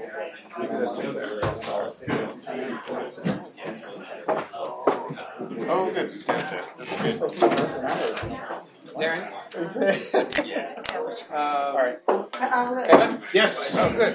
Kevin's here. Oh, good idea. Pleasure to meet you. Me too. Did you have everything open? Oh, hi, Yeah, it Kevin. was on that. Yes. Sorry for the late message. Not at all. Not at all. It's nice to see you You again. don't have PowerPoint, right? No. You have I wrote down bullets. But... Oh, okay. Good. Hi. Kevin Meadows. Yes. I'm just saying. Well, we should have worn T-shirts. Kevin 1 and Kevin 2. Light up and in the dark. Right. Some way of You're always distinguishing. dark. Yeah, Yeah, well, it's gotten darker. So we've decided we're Kevin 1 and Kevin 2. Right. Yes. Well, compared to you, I guess. Right. You're always in a sun. You're on the end. Okay, folks, let's get started. We got about an hour. This is your time. This is your time.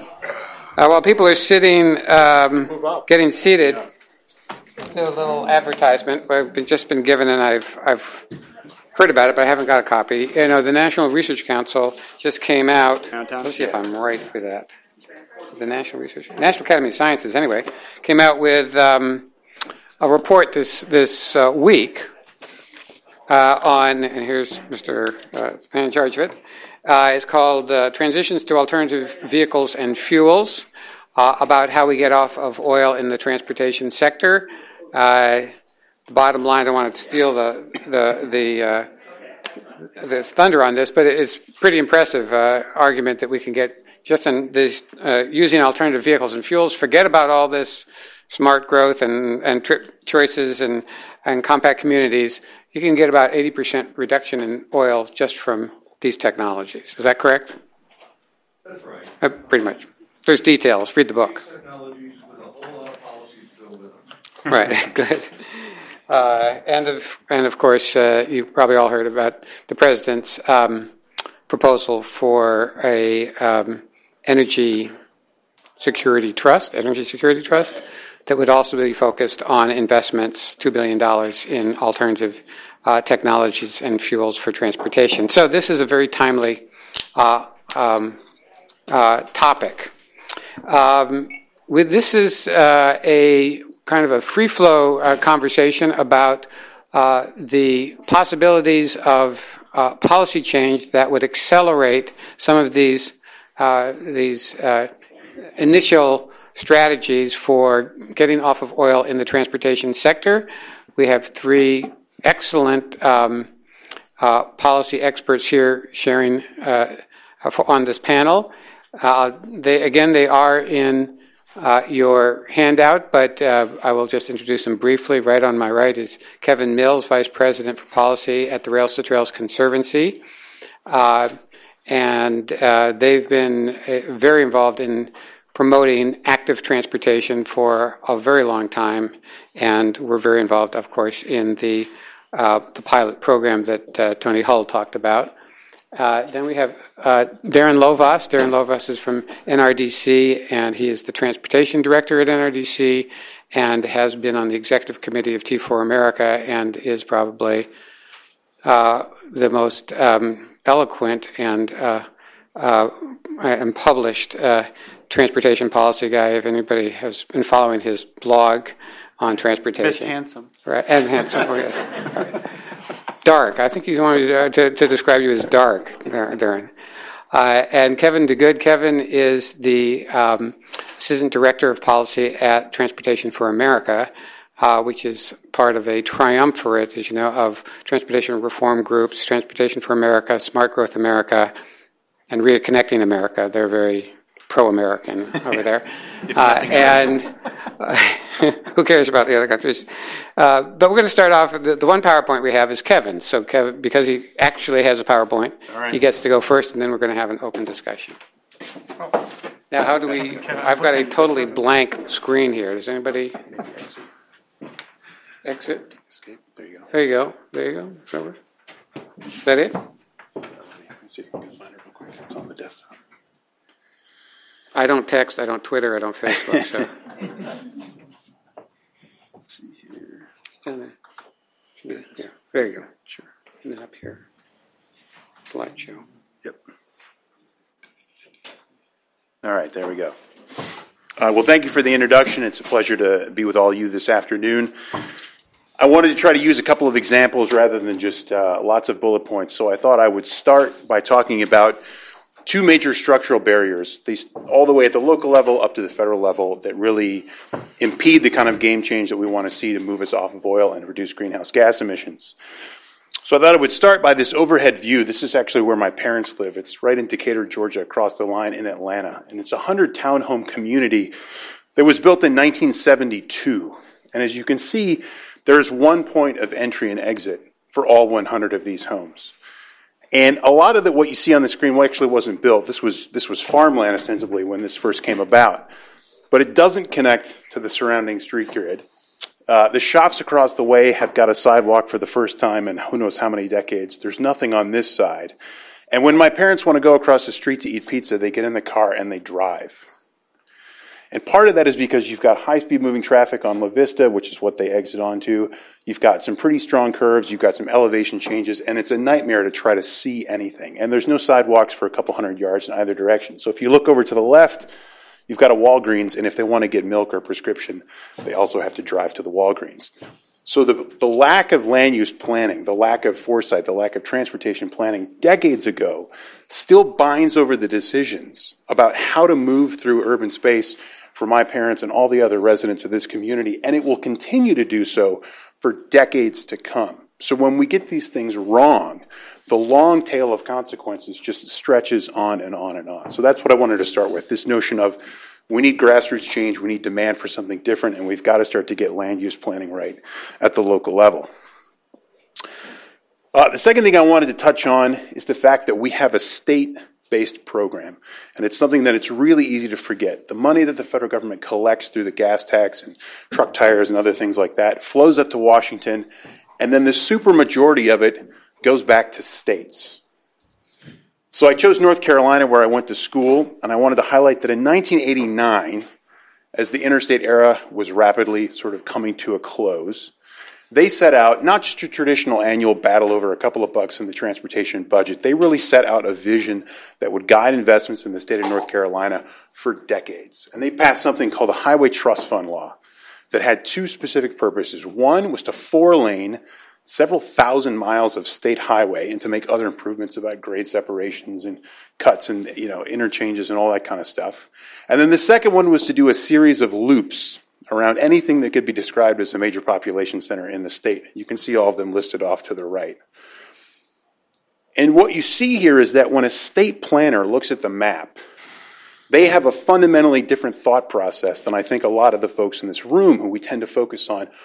What mode do people choose when they walk out their front door? What are their mobility needs on a daily basis? So much of the travel that I do, and most of us in this room do, doesn't ever leave the metro region, doesn't ever leave that zone from your house to your job. And yet, when a state planner thinks about what they want to do with hundreds, if not billions of dollars they get from the federal government and their own state gas taxes, they see highway networks. And I'm willing to bet that when this law sort of reaches its natural conclusion, when all the last loop is built, when the last mile of four-lane road has been completed, there will be a subsequent bill, and they'll say, you know what, we've had a lot of population growth. We're now the 10th largest state in the nation in terms of population. These need to be six-lane roads. And in fact, some of these loops are congested. We need outer loops. So why don't we have a Highway Trust Fund Law 2.0? And that can be a real problem. So these are two structural things. One is local, and then one is federal. We pass the money down to states. So David asked me to talk about quickly 4 policy solutions. There are a lot. I chose 4 that we would really like to see in the next reauthorization. First and foremost, we would like to see strategic planning be mandatory for metropolitan regions, sometimes also called scenario planning. And then to have that be combined with some very progressive performance measures. When I say scenario planning, I mean too often transportation planning is something that's very linear. We have a project list, some stuff didn't get done last year, we tacked a few things onto the top, let's move forward. We're saying look at alternative land use development scenarios, look at alternative bundles of projects, management approaches, IT, and then measure the performance of each of those alternative scenarios against a whole host of performance factors. These are just a couple. Right, per capita VMT, mode share, and throughput. Now, MAP 21 for the first time ever does include a little bit, and I stress a little bit, of performance measurement in it, but a lot of it is really low-hanging fruit. And by that I mean bridge condition, pavement condition, These things are important, but it's not the kind of thing that's going to move us forward. And the two areas where they have a little bit of daylight to do something good, that's national highway system performance and congestion. What we have started to hear from USDOT is that in all likelihood, these measures may actually move us in the wrong direction. We could actually see rulemakings come out at the end of this year in draft form that would penalize metropolitan regions that make balanced investments. Let me give you an example. Throughput. We want to count people and not cars. If USDOT were to promulgate a rulemaking that said, we're going to measure vehicle speeds, we're going to measure travel time index, we want to know how long does it take a vehicle to move through a particular corridor. If you're talking about an urban setting where you've got businesses, you've got turn lanes, you've got signalized roadway, we're not talking about the interstate, but the NHS system, you could very easily see a case where a city that wanted to add a bus rapid transit network, part of which might have dedicated right-of-way, part of which might move in mixed traffic flow, would actually see its scores go down, even as throughput went up, because buses do, sorry to say, slow down a lot of the cars around them. They make stops, they chew up travel lanes, they do a lot of things. They increase the overall performance, they lower our carbon footprint, they had economic development. There's a lot of good reasons why you want to invest in public transportation. But if you have the wrong performance measure, then you get penalizing jurisdictions who are doing the very things that we think are so important. Number two, complete streets. Every year we kill more than 4,200 people who are pedestrians. People who use public transportation are pedestrians at the start and at the end of their trip. And people aren't going to use systems that they don't feel safe, that don't feel welcoming. So I've got a picture here of a complete street. We see we've got dedicated bike lanes, we've got bulb outs, we've got clearly marked crosswalks. This is the kind of facility that says people belong here too, not just cars. Where is that? I don't know. I stole that from one of our partners, our Complete Streets. Pedestrian on either side of the street on the sidewalk. That's true. That is very true. I will keep that in mind the next time I do this. Third is fix it first. We don't want to see us spending a lot of money building greenway facilities out at the edge of our urbanized areas when we have things that are crumbling. One quick statistic, we have more than 66,000 structurally deficient bridges in this country. We have tens of thousands of miles of deteriorating roadway. Anybody who's driven in the greater Detroit region knows that your car could just up and be swallowed at any given time by some of the potholes there. We don't want to see new things built when we can't take care of what we have. And then lastly, we want pretty robust metro devolution. What do I mean by that? Well, if we're going to make communities go through the hard work of doing scenario planning, and then they come up with a particular bundle of investments and land use strategies, we don't want that to collect dust because 94 cents of every dollar went to the state DOT and they said, yeah, we don't care because guess what? We're building urban loops. So get in line 30 years from now, maybe there'll be some money for that.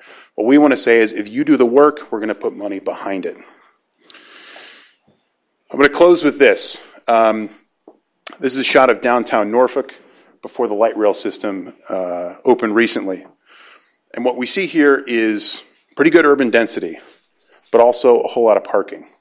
So much so that we've got parking on tops of buildings, we've got street lots. If we look towards the top of the frame, we've got a mall. You can see the entranceway there where you've got tons of underground parking for anybody who wants to come and shop. And even though there's pretty good crosswalks, we don't see a whole lot of people out again, because why would you? This is a downtown area that was clearly planned by planners who thought you were going to drive in the morning and drive out. If I go from my 6th floor office and I take the elevator down to the basement and I get in my car, I'm not really worried about much what's outside. This is that very same area today. The light rail, they demoed that building. They put in this pedestrian sort of greenway. You have a completely different orientation to the street, and you have an alternative way for you to get downtown from where you live in the Hampton Roads area. And this is something that is safe and attractive. And we know that public transportation matters. If we look at some recent statistics put out by APTA, I believe it was a year ago, 10.2 billion unlinked trips, saving a total of 4 billion gallons of gasoline and something like 37 million metric tons of CO2. So if we want people to do something different, we have to build them something different. And that goes all the way down to the local with things like complete streets and access, and it also involves major systems that we have to plan for. Thank you. Thank you, Kevin. Because these other two folks did not prepare a PowerPoint, they only get 3 minutes each. to say what they'd like to say about policy going forward. And then what I'd like to do is to maybe ask one question but to the panel, but to anybody here who also wants to answer that question. And then we want to have an opportunity for anybody here also to raise a question, and anybody else in the room who wants to answer that question raise their hand. Does that make sense? Because we're just trying to get a little roundtable going rather than back and forth this way. We're going to try to get it more. I wish we could have this all in a circle, but we have a little bit too many folks for that. But why don't we just get started? Kevin, why don't you just give 2 minutes? Sure. Yeah, I thought the standard, Darren told me it was going to be showing up with the standard for behavior here. But as we look forward to federal transportation policy, I want to put two things on the table to get us started. One is that we really need to invest more dedicated federal dollars in active transportation. And the reason is it's the most cost-effective way to manage short trips. And many people are surprised to realize that after decades of sprawl in this country, that the short trip is still dominant. They have half the trips in this country are within a relaxed 20-minute bicycle ride, 3 miles or less. Over a quarter of the trips in this country are within a 20-minute walk, a mile or less. And yet 72% of those very short trips are driven by car or truck. So that's the mainstream opportunity, is to think about converting a portion of those short trips to walking and bicycling. So in 2008, we did an analysis. It's in a report called Active Transportation for America, which is available back there. And so it's older, but basically we had done a modest scenario where we found $10.4 billion in benefits to the country of making an investment in shifting some of those, a modest number of those trips. And we essentially achieved about that level of mode share that we used for that modest scenario already. And then there was a more substantial scenario that led to $66 billion a year in benefits. And this is just really looking at transportation, oil, climate change, and public health. So, and there are other benefits. So when Billy approached me about writing a chapter in this book, really it was thinking about, let's think through the lens of oil savings and projecting those analyses we had made out to 2050, which was the premise of the book. And we looked at that and said, well, in that time frame, you could be on an improvement trajectory that's much more modest than what we've seen in recent years in moving towards active transportation. And you could still achieve, you'd essentially have an America that is not even up to the standards of today's Minneapolis. And you could be achieving savings of 6.5% of all the oil consumption of America's cars and light trucks. That's a very significant mid-range solution. It's incredibly affordable, quick to implement, and has very rich co-benefits in terms of health, economy, and other things. So that's the first piece, is realizing that investment's really worth it and a federal priority.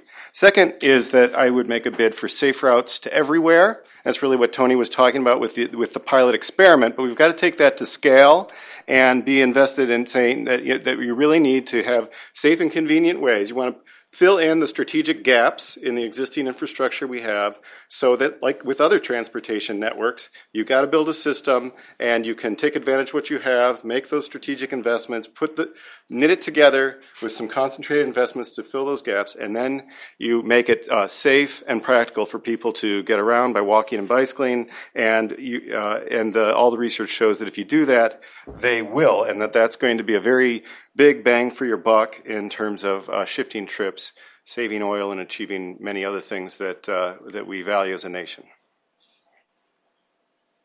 Darren, 3 minutes. All right. And I'll try not to be too dark. I will say just three things. First, working on this leg of the stool, the rickety leg of the stool, as I think Debbie called it, is tough but necessary. The increasing performance standards for cars and trucks is comparably a simple policy lever to pull. And I was involved with the advocacy for the 2007 energy bill, and then the advocacy for higher fuel economy and greenhouse gas performance standards for vehicles since then, that the administration has adopted in 2 rulemakings, the most recent of which was last year, and which will take us to about 54.5 miles per gallon for new light-duty vehicles by 2025. The administration is also working on standards for heavy-duty vehicles and medium-duty vehicles. All of that is going well, and frankly, that, as I say, is a relatively simple policy lever.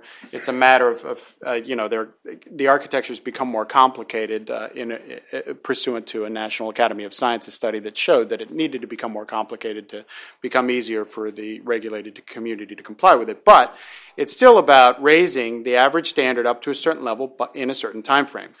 Not a lot of variables. When you shift to looking at this is about land use. It's about infrastructure. It's about pricing. It's about technology that improves the performance of specific types of transportation infrastructure. It's about different types of infrastructure within the infrastructure category, non-motorized transportation, which Kevin talked about, also public transportation. So, and each one of these affects the other. So this is it's like a chess match or multi-layered chess match compared to a checkers match that you see with CAFE, with fuel economy standards. And that's tough and that's difficult. And we need to tackle it because of what Debbie was talking about earlier. And this is something that NRDC also started looking at, say, 5 or 6 years ago, when we realized, we're producing almost 1 million barrels a day of oil from the Canadian tar sands, and that is likely to increase as we see higher oil price levels. And you saw the record $140 a barrel level hit in 2008. That's a double-edged sword. On the one hand, you get reduction in demand and the reduction in pollution that comes with that. However, you also push technological frontiers and innovation frontiers, as Debbie was saying, and what's happening as a consequence is the fuel mix is becoming more carbon intensive over time. And I used to call this sort of a carbon drift. It's happening, I think, a little more quickly than that. So drift might, the slowness that connotes might be deceptive. That's a real problem. Because what we put into the tank as cars become more sippers rather than guzzlers becomes more carbon intensive over time. So we need to do something about travel activity as well. And unfortunately, to add another layer of complexity on top of this, we're going to get climate change. We're going to get substantial climate change in the future, no matter how much mitigation we do, because we failed to do enough mitigation up to this point. Consequently, we also need to prepare our built environment for climate change that's coming, especially in coastal areas and elsewhere. So climate preparedness is an additional item that needs to be put into this complex mix of reforms that we need to achieve. So all of that is difficult. And it's also necessary because of the changing fuel mix and because of what's happening in terms of climate and what we need to prepare for. And the thing is that after this last reauthorization, I'm fairly well convinced that Congress, at least in the foreseeable future, is incapable of reforming the transportation program. It's just, I don't think it's going to happen. It took them 3 years to pass a mediocre 2-year statute. There's not an appetite for more revenue. There's not appetite for more reform.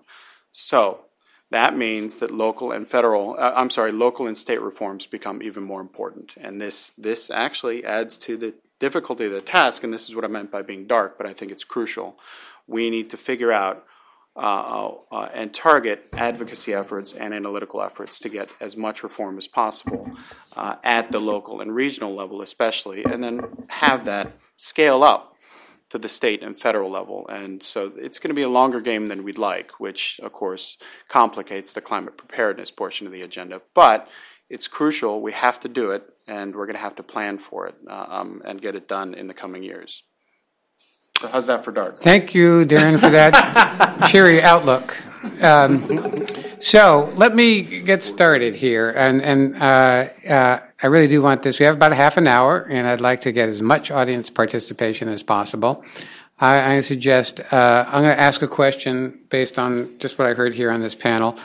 Anybody who wants to answer that question, not the panel, just raise your hand, and then you get to, or somebody can get to ask a question. And then we'll go back here somehow we're going to figure this out. But here's my question. For all three of these folks talked in different ways about performance metrics, whether it's safety, bikeability, a bunch of others. If we had to pick one killer indicator of what a low-carbon, sustainable community transportation system output would be, that would incorporate and require the adoption of as many of these good ideas, what would that be? What would we want our local, state, and federal officials to focus on as an outcome for our transportation system? And just to make it simple, open book. Sweden has a specific performance metric of Vision Zero, 0 fatalities from transportation by 2030, 2040. Now, they know they're not going to get there, but that incorporates, if you think about it, safety, fatality. You have to slow the friction down between fast cars and slow cars. It has a lot of outcomes besides just less fatalities. So something like that. Would anybody? I know this is a quick quiz. What do you call them? A spot quiz. Yes, sir. You're very correct. I have no answer. Oh, we can't answer that. I have no answer to that, but I know Sweden somewhat, and I can tell you that if you do that, if Sweden attempts to go that far, they'll increase the suicide rate, which is already unfortunate. Could you explain why? Why? Because when people are deprived, and the Swedes expect cradle to grave state participation in their life. But when it comes to restrictions on things that content them in the bleak climate and the conditions under which they live environmentally, that is from the heavens, they get depressed, and then, like in Norway, they commit suicide. Okay, I was just giving that as an example. I don't know being deprived of being run over. I think he wins on dark. You're number two. You're number two. All right. I'm sure you're deprived of being run over. I mean, would anybody else like to either make a comment about a killer app for measuring success in these? Would anybody else like to have yes, sir. I would suggest that maybe how much gasoline they burn per capita in the district. Okay. Can we even measure that? We can do that, can't we? Yeah, okay. Sure. We can do that. Okay, who else would like to raise a question and back? Yes, sir. And would you please identify yourself again? Randy Sim. My question is, I assume that the carbon footprint of Europeans, the affluent parts of Europe, is, at least in transportation and sort of related things, is much lower than in the United States, or significantly lower. And I assume that that's at least due in part to their policies, like high fuel costs, that sort of thing, that impose significant restrictions on them.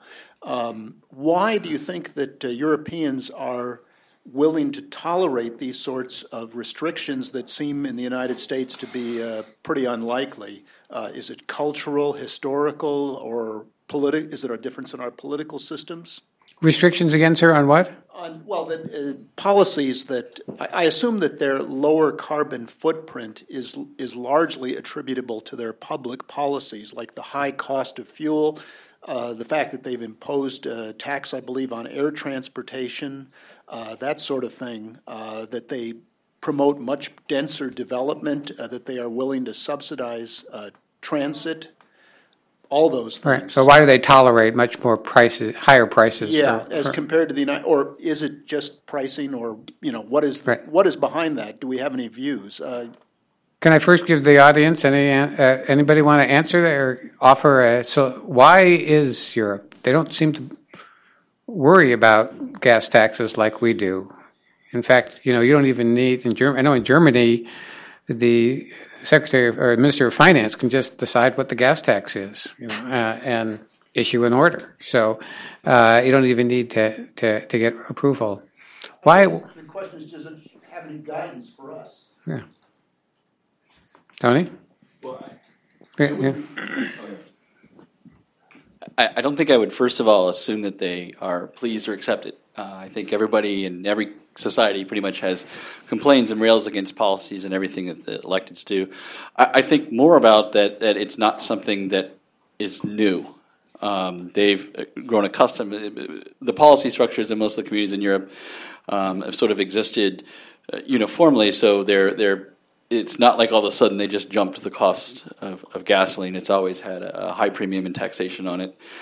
So there's already, I guess, they've grown up accepting it, and it's fine. But at the same time, when you see the progressive policies, say in like Copenhagen, where they've transformed from a car culture to a bike culture, there was very much resistance. People were very upset, and it took a while. But then after it becomes pervasive and it becomes part of the culture, they start complaining about something else. They're very dark. It's very, very dark up there. Yes, ma'am. Can you identify yourself? Sure. I'm Shannon Baker-Brandstetter with Consumers Union. And I guess I would just say that I think that people don't feel like they're giving something up as much in Europe. I mean, certainly there's more tolerance for taxes in general over there, but I think that it is convenient to walk or to bike. And so when you make a transition and asking people to give something up, that's a lot harder for you to say, well, we're going to penalize you with congestion pricing. That sounds like a penalty. It sounds like you're taking something away. Whereas I think part of why smart growth has really taken off with the next generation is that people like being able to live near where they work and use Capital Bike Share. And I think that they don't feel like they're giving anything up. Like, why would I want to get in a car and drive 45 minutes when I can walk down the street or, hop on Metro? So I think, the best frame to look at how to sell it to the American public is to make these alternatives really attractive rather than penalizing them for something that they don't feel like they have very much control over. Over here.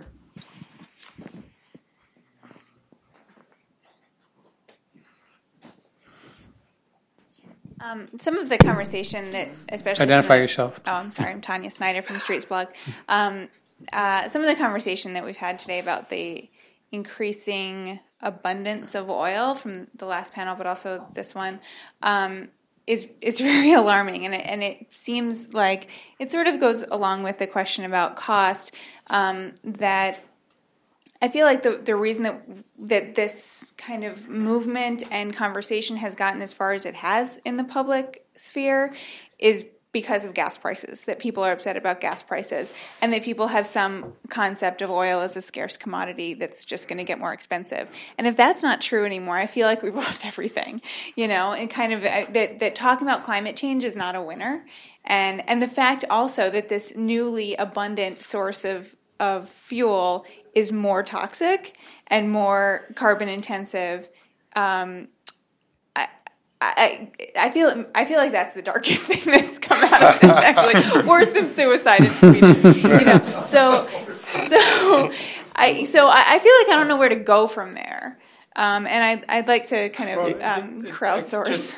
Just real quickly, Two dark people are going to give you an answer. One thing to clarify is in spite of the decreased scarcity, price is still a problem because of political science, among other things. Because it's still a global marketplace that determines the price of oil, and there is still a cartel that whose countries depend on a lot of revenue from oil sales in order to take care of a public that has become exceedingly dependent on subsidies for fuel and other goods and on jobs. I mean, this is the countries that still control enough of the oil to organize into a cartel and affect the global oil price don't want that price to collapse. So realize that, and volatility is likely to be a problem also going into the future. So price has not been solved by the change in the scarcity issue. You have to really high gas prices, great. Well, actually for fuel.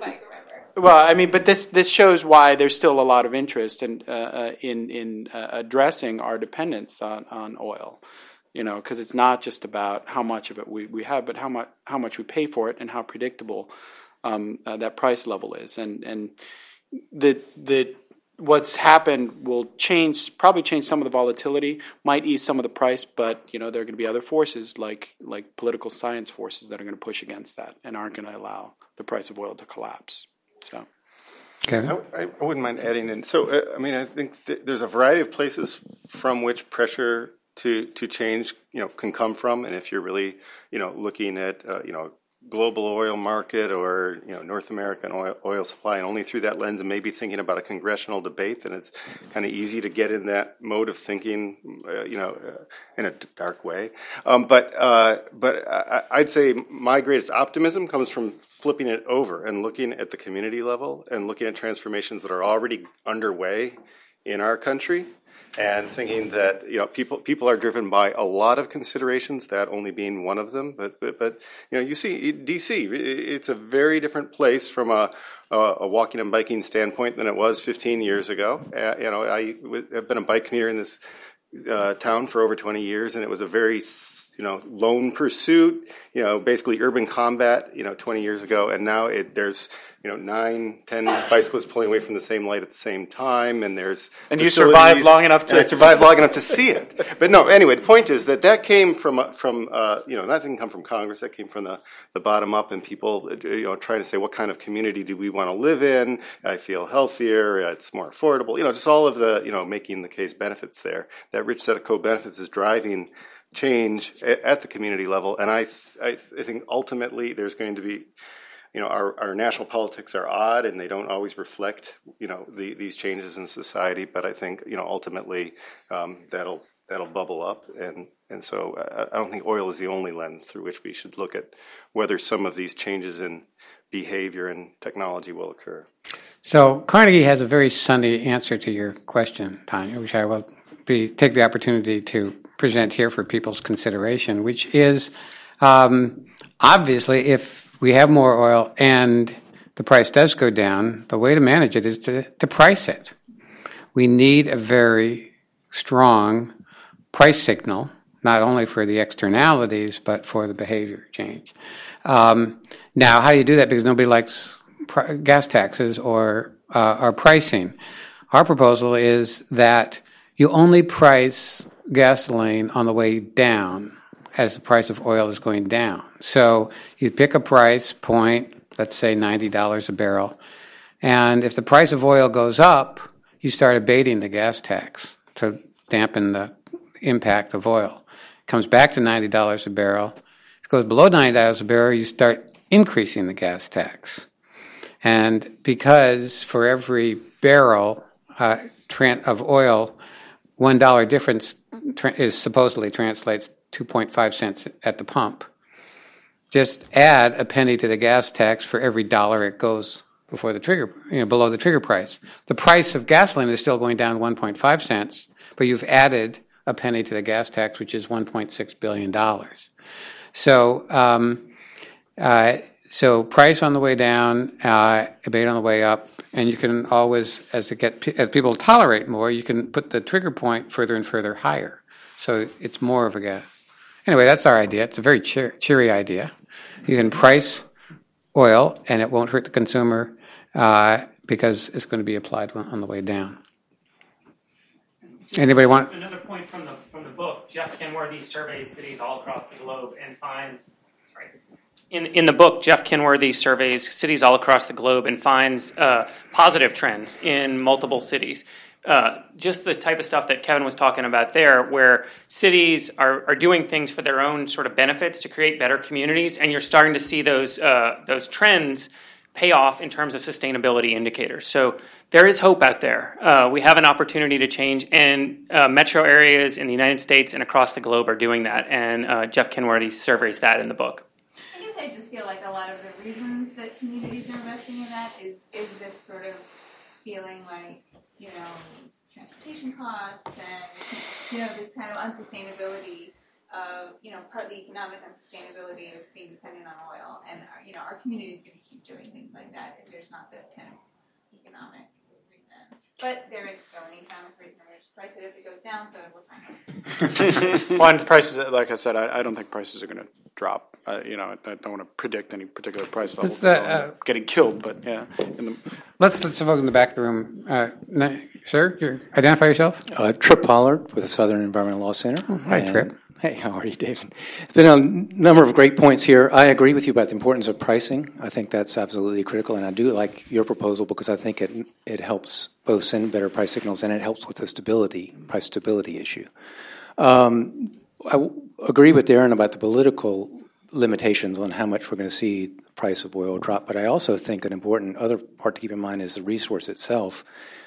Part of the reason why as earlier panelists mentioned, why there's this additional flood of oil is because the price has been so high, it's justified extraction mechanisms that are much, much more expensive.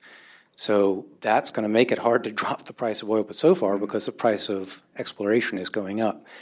As I would point out also is the decline on energy return on investment. And I think that's an important point. Several people have mentioned the shift in the types of hydrocarbons we're extracting. The bang for the buck from those hydrocarbons is much less in terms of dollar in, energy units out. And I think that's another important factor to keep in mind. It's going to impact and shape the price. Also on the topic of big things shaping, I like the positive examples. I think we are seeing a lot of change. It's not just oil price. I would point to a lot of the success we've had in promoting alternative forms of transportation isn't oil price per se, although that is a factor. It's much more the fiscal cost to taxpayers of our current transportation system. The tremendous cost of an asphalt-based approach to transportation and trying to maintain as well as keep that system going has, to my mind, led as much, if not more, than price considerations to actually the progress that we are seeing. One other final point I'll just big picture is also I would add to the mix the demographic changes that we're seeing. I think that's another enormous driver that is not going to wane and will be continuing a force for better transportation and land use. The demographic and fiscal constraint drivers are really key. The thing is that what we learned from this past bill, and this is where people like you, Tanya, play an especially important role here, and anyone who does advocacy or communications, is there's an immunity to change, to quote the title of a recent book about problems with organizational change in the transportation sector. In the final analysis, the federal transportation bill was written largely to please the American Association of State Highway and Transportation Officials, or AASHTO, which represents the state DOTs. And we hit over and over on the points that this is where things are going, these are great models of success, you should really fund more of them, et cetera, et cetera. And the immunity or resistance to that new way of thinking is very difficult to surmount, and it requires a lot of pressure and a lot of persistence. And actually, I have an example within our institution of one of our senior managers used to work for a very, and this is a rare species nowadays, a moderate to liberal Republican, for a long time in the House. And we sat down recently and talked about the difficulties with reforming the transportation program. And he looked at me and said, well, that's because, everyone loves driving and, just wants to drive everywhere. So, what are you going to do? So, and then I looked at him and realized, okay, you're one of us who realizes or should realize that that's not necessarily the case based on changing trend lines and based on demographic and fiscal constraint factors and all these other good things we're talking about. But that's not where, he had this model for what the world should be. And he, I think, is the norm at the heads of these agencies, in Congress, and all too often in public office. And what that means is, there needs to be a lot of, it can't just be about pointing to success stories and, assuming the facts will set people free, because people are resistant to seeing what's happening and what needs to happen in terms of policy change. And we really need to push hard and I think be harder line in terms of our advocacy. And there needs to be a lot more communication about, where things need to be headed, that the next 50 years are going to be very different and need to be very different policy-wise from the last 50 years. And I've heard, I even heard the head of AASHTO say that, but he doesn't really mean it. I mean, this is, there's rhetoric occasionally, good rhetoric on the other side, but there's not. I think there's an immunity to really changing policy, and we need a lot more pressure. So I think how quick people are to see some of these cultural changes, though, depends on where they live. But just take D.C. again. So 37% of households in D.C. don't have access to a car, and some of that's poverty, and some of that's choice. But an interesting sub-story of that is when they were redeveloping Columbia Heights. It was at the beginning. It was 60% of households didn't have access to a car in Columbia Heights. And when they were done with gentrification of Columbia Heights, it was 67%. So there are a lot of people who are choosing, not just can't afford the car, and they see their quality of life as higher as compared to other situations in which they could live. So I think there's something to mind there, and that's where my optimism comes from. Anybody would like to raise a question for the group? Sir? Name again, I forgot your name. Alan Crane, National Research Council. I think a lot of those people probably have Zipcar access, part of it, yep. Which may not reduce your VMT, but does reduce parking problems. Yeah. Let me make a further point. The report that David showed you recently is available online. I left some report briefs out on the table. You're welcome to take that or contact me if you need help downloading it. I'd also like to address the issue of I'm in favor of a lot of walking and biking. I think there are a lot of good reasons to support that. But in the spirit of being provocative, I'm not sure that climate change is one of them. And my thinking on that is that if we're serious about climate change, there are going to be a lot of electric vehicles. And our conclusion in the report was that battery vehicles are basically going to be urban vehicles. We don't see the battery being developed that would permit it to be an all-purpose car that people use everywhere. Therefore, when you discourage driving in the city and replace it with walking and biking, you're replacing kilowatt hours, not gallons of gasoline. And since we're serious about climate change, we've also decarbonized the electric grid, because it doesn't make sense to decarbonize transportation if you're not doing the grid. And therefore, the savings on carbon may be quite limited. Thank you. In the sector, or just because of these alternative strategies? Because, I mean, if 70% of oil is in the transportation sector, are you saying that the relative carbon impact of more choices or compact development is not going to provide these things because everything's going to be electrified or alternative fuel vehicles? We think there are going to be a lot of alternative fuels, whether it's electricity or biofuels or hydrogen. It's just the point that I think we may be doing some double counting if we say that there's going to be a lot of saving because of more walking, that you're saving kilowatt hours, not gallons. Yeah. That's all. Yeah.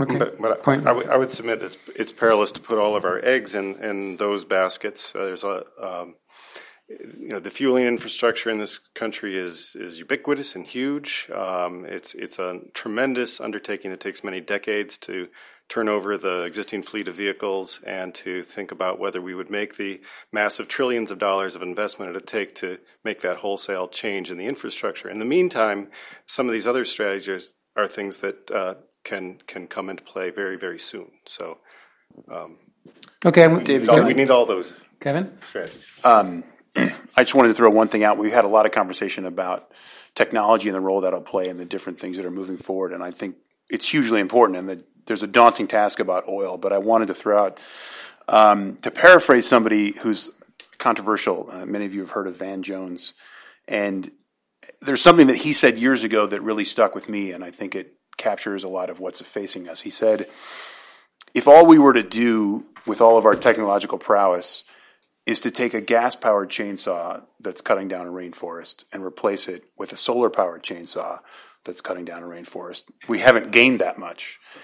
And I think as we think about transportation and we think about our urban environment and if we think about population growth, as enormously important as it is to reduce our carbon footprint because of the long-term impacts of global warming, sustainability is bigger and even more complicated than that. Because even if you woke up tomorrow and everybody had an all-electric car or a hybrid or hydrogen or whatever technology, choose your silver bullet that you think is the best of what's available now. If we add another 100 million people by 2050, and then we add another 100 or 150 million people in the 40 to 50 years after that, if we were to continue apace, the amount of green space that we would be taking up with the type of development pattern that we have today is simply untenable. So it's not just a question of energy consumption and pollution. It's a question about physically how much space do we take up, and in the space that we take up, how much do we consume, and what is that consumption? What damage does it do? Boy, Van Jones can turn a phrase. I'm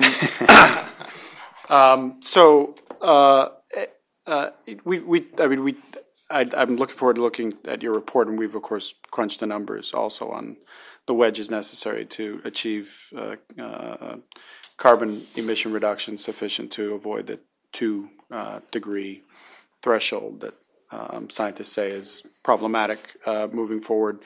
And our numbers show that even with a lot of electrification, even with a substantial amount of biofuels, even with a lot of efficiency, even with decarbonization of the grid, we still need to do more. And that assumes that we're going to decarbonize the grid, which I think is the biggest assumption that you made in terms of what you just said, which to my surprise seems to be a bigger challenge than increasing fuel efficiency. I mean, if you had told me 10 years ago that we'd be ratcheting up fuel efficiency standards at the rate that we are, but we wouldn't have made a lot of progress in decarbonizing the grid, although there's substantial good things happening thanks to state policies and thanks to what's happening in the marketplace with natural gas prices. But I would have looked at you and said you're crazy a decade ago. And we've made a lot of progress, but there's still so far to go on cleaning up the grid. And okay, so that's Thank you. We're going to let one more question, and then I'm going to end with a cheery wrap up, so everybody leaves here smiling. A cheery wrap up. That lady right here, did you? Thanks. Hi, I'm Ann Mesnikoff. I was actually going to more respond to his point, but I think the panelists made a lot of those points, which is electric vehicles will help, and if everyone, if people drove them, that would reduce emissions, and it could affect your equation. But again, the infrastructure that you need to support the cars, the parking, and everything else doesn't get solved by electric vehicles. Those problems still exist, and I think what we're also seeing, maybe some other people have made this point, is that, cities are now competing to draw, the smart, intelligent, young employees that they need to do that. They're getting bike shares. Bike shares are growing like crazy across the country because people want an option and they want an alternative, and that's becoming the mark of a good place to go for employers and for employees. People are competing to make their cities more livable and more attractive for biking and walking, and I think that's, addresses some of the concerns about, whether we have an abundance of dirty fuels or oil and whether that will bring prices down or not. I think people are now, particularly younger people, are more sensitized to not wanting, whether it's an electric car or not, they don't want to have to drive everywhere. And they also have other ways of being connected. They'd rather be on a tablet or an iPad or what have you than tied to a car. Driverless cars may present more of a challenge if people suddenly can get in their car and sit and look at their movie, and the car will take them where they need to go. Those will create other challenges. But I think we're just at such a point where people want other options, but I think there are complicating factors, some of which Darren pointed out in terms of housing costs and education and things that will keep people in communities that are livable and walkable that need to be addressed in order to actually get a comprehensive system in which people can afford to live in those kinds of places and have access to the systems or the services they need to do that. Okay, thanks, Ann. I think, thank you for coming. I'm going to end up with this one cheery note. This is kind of a historical story. Back in 1990, when we had completed the interstate system and we declared it, the question was, what was the future of the federal program? And maybe some of the folks are old enough to remember this. This was the George Bush I era. And we were all a group of transportation activists were assembled or called to the White House to unveil the new idea for transportation policy going forward. And the chief of the Senate Environment and Public Works Committee, Daniel Patrick Moynihan, was there. President Bush came out and he unveiled it. It was, well, we've had an Interstate System 1. We're going to build Interstate 2.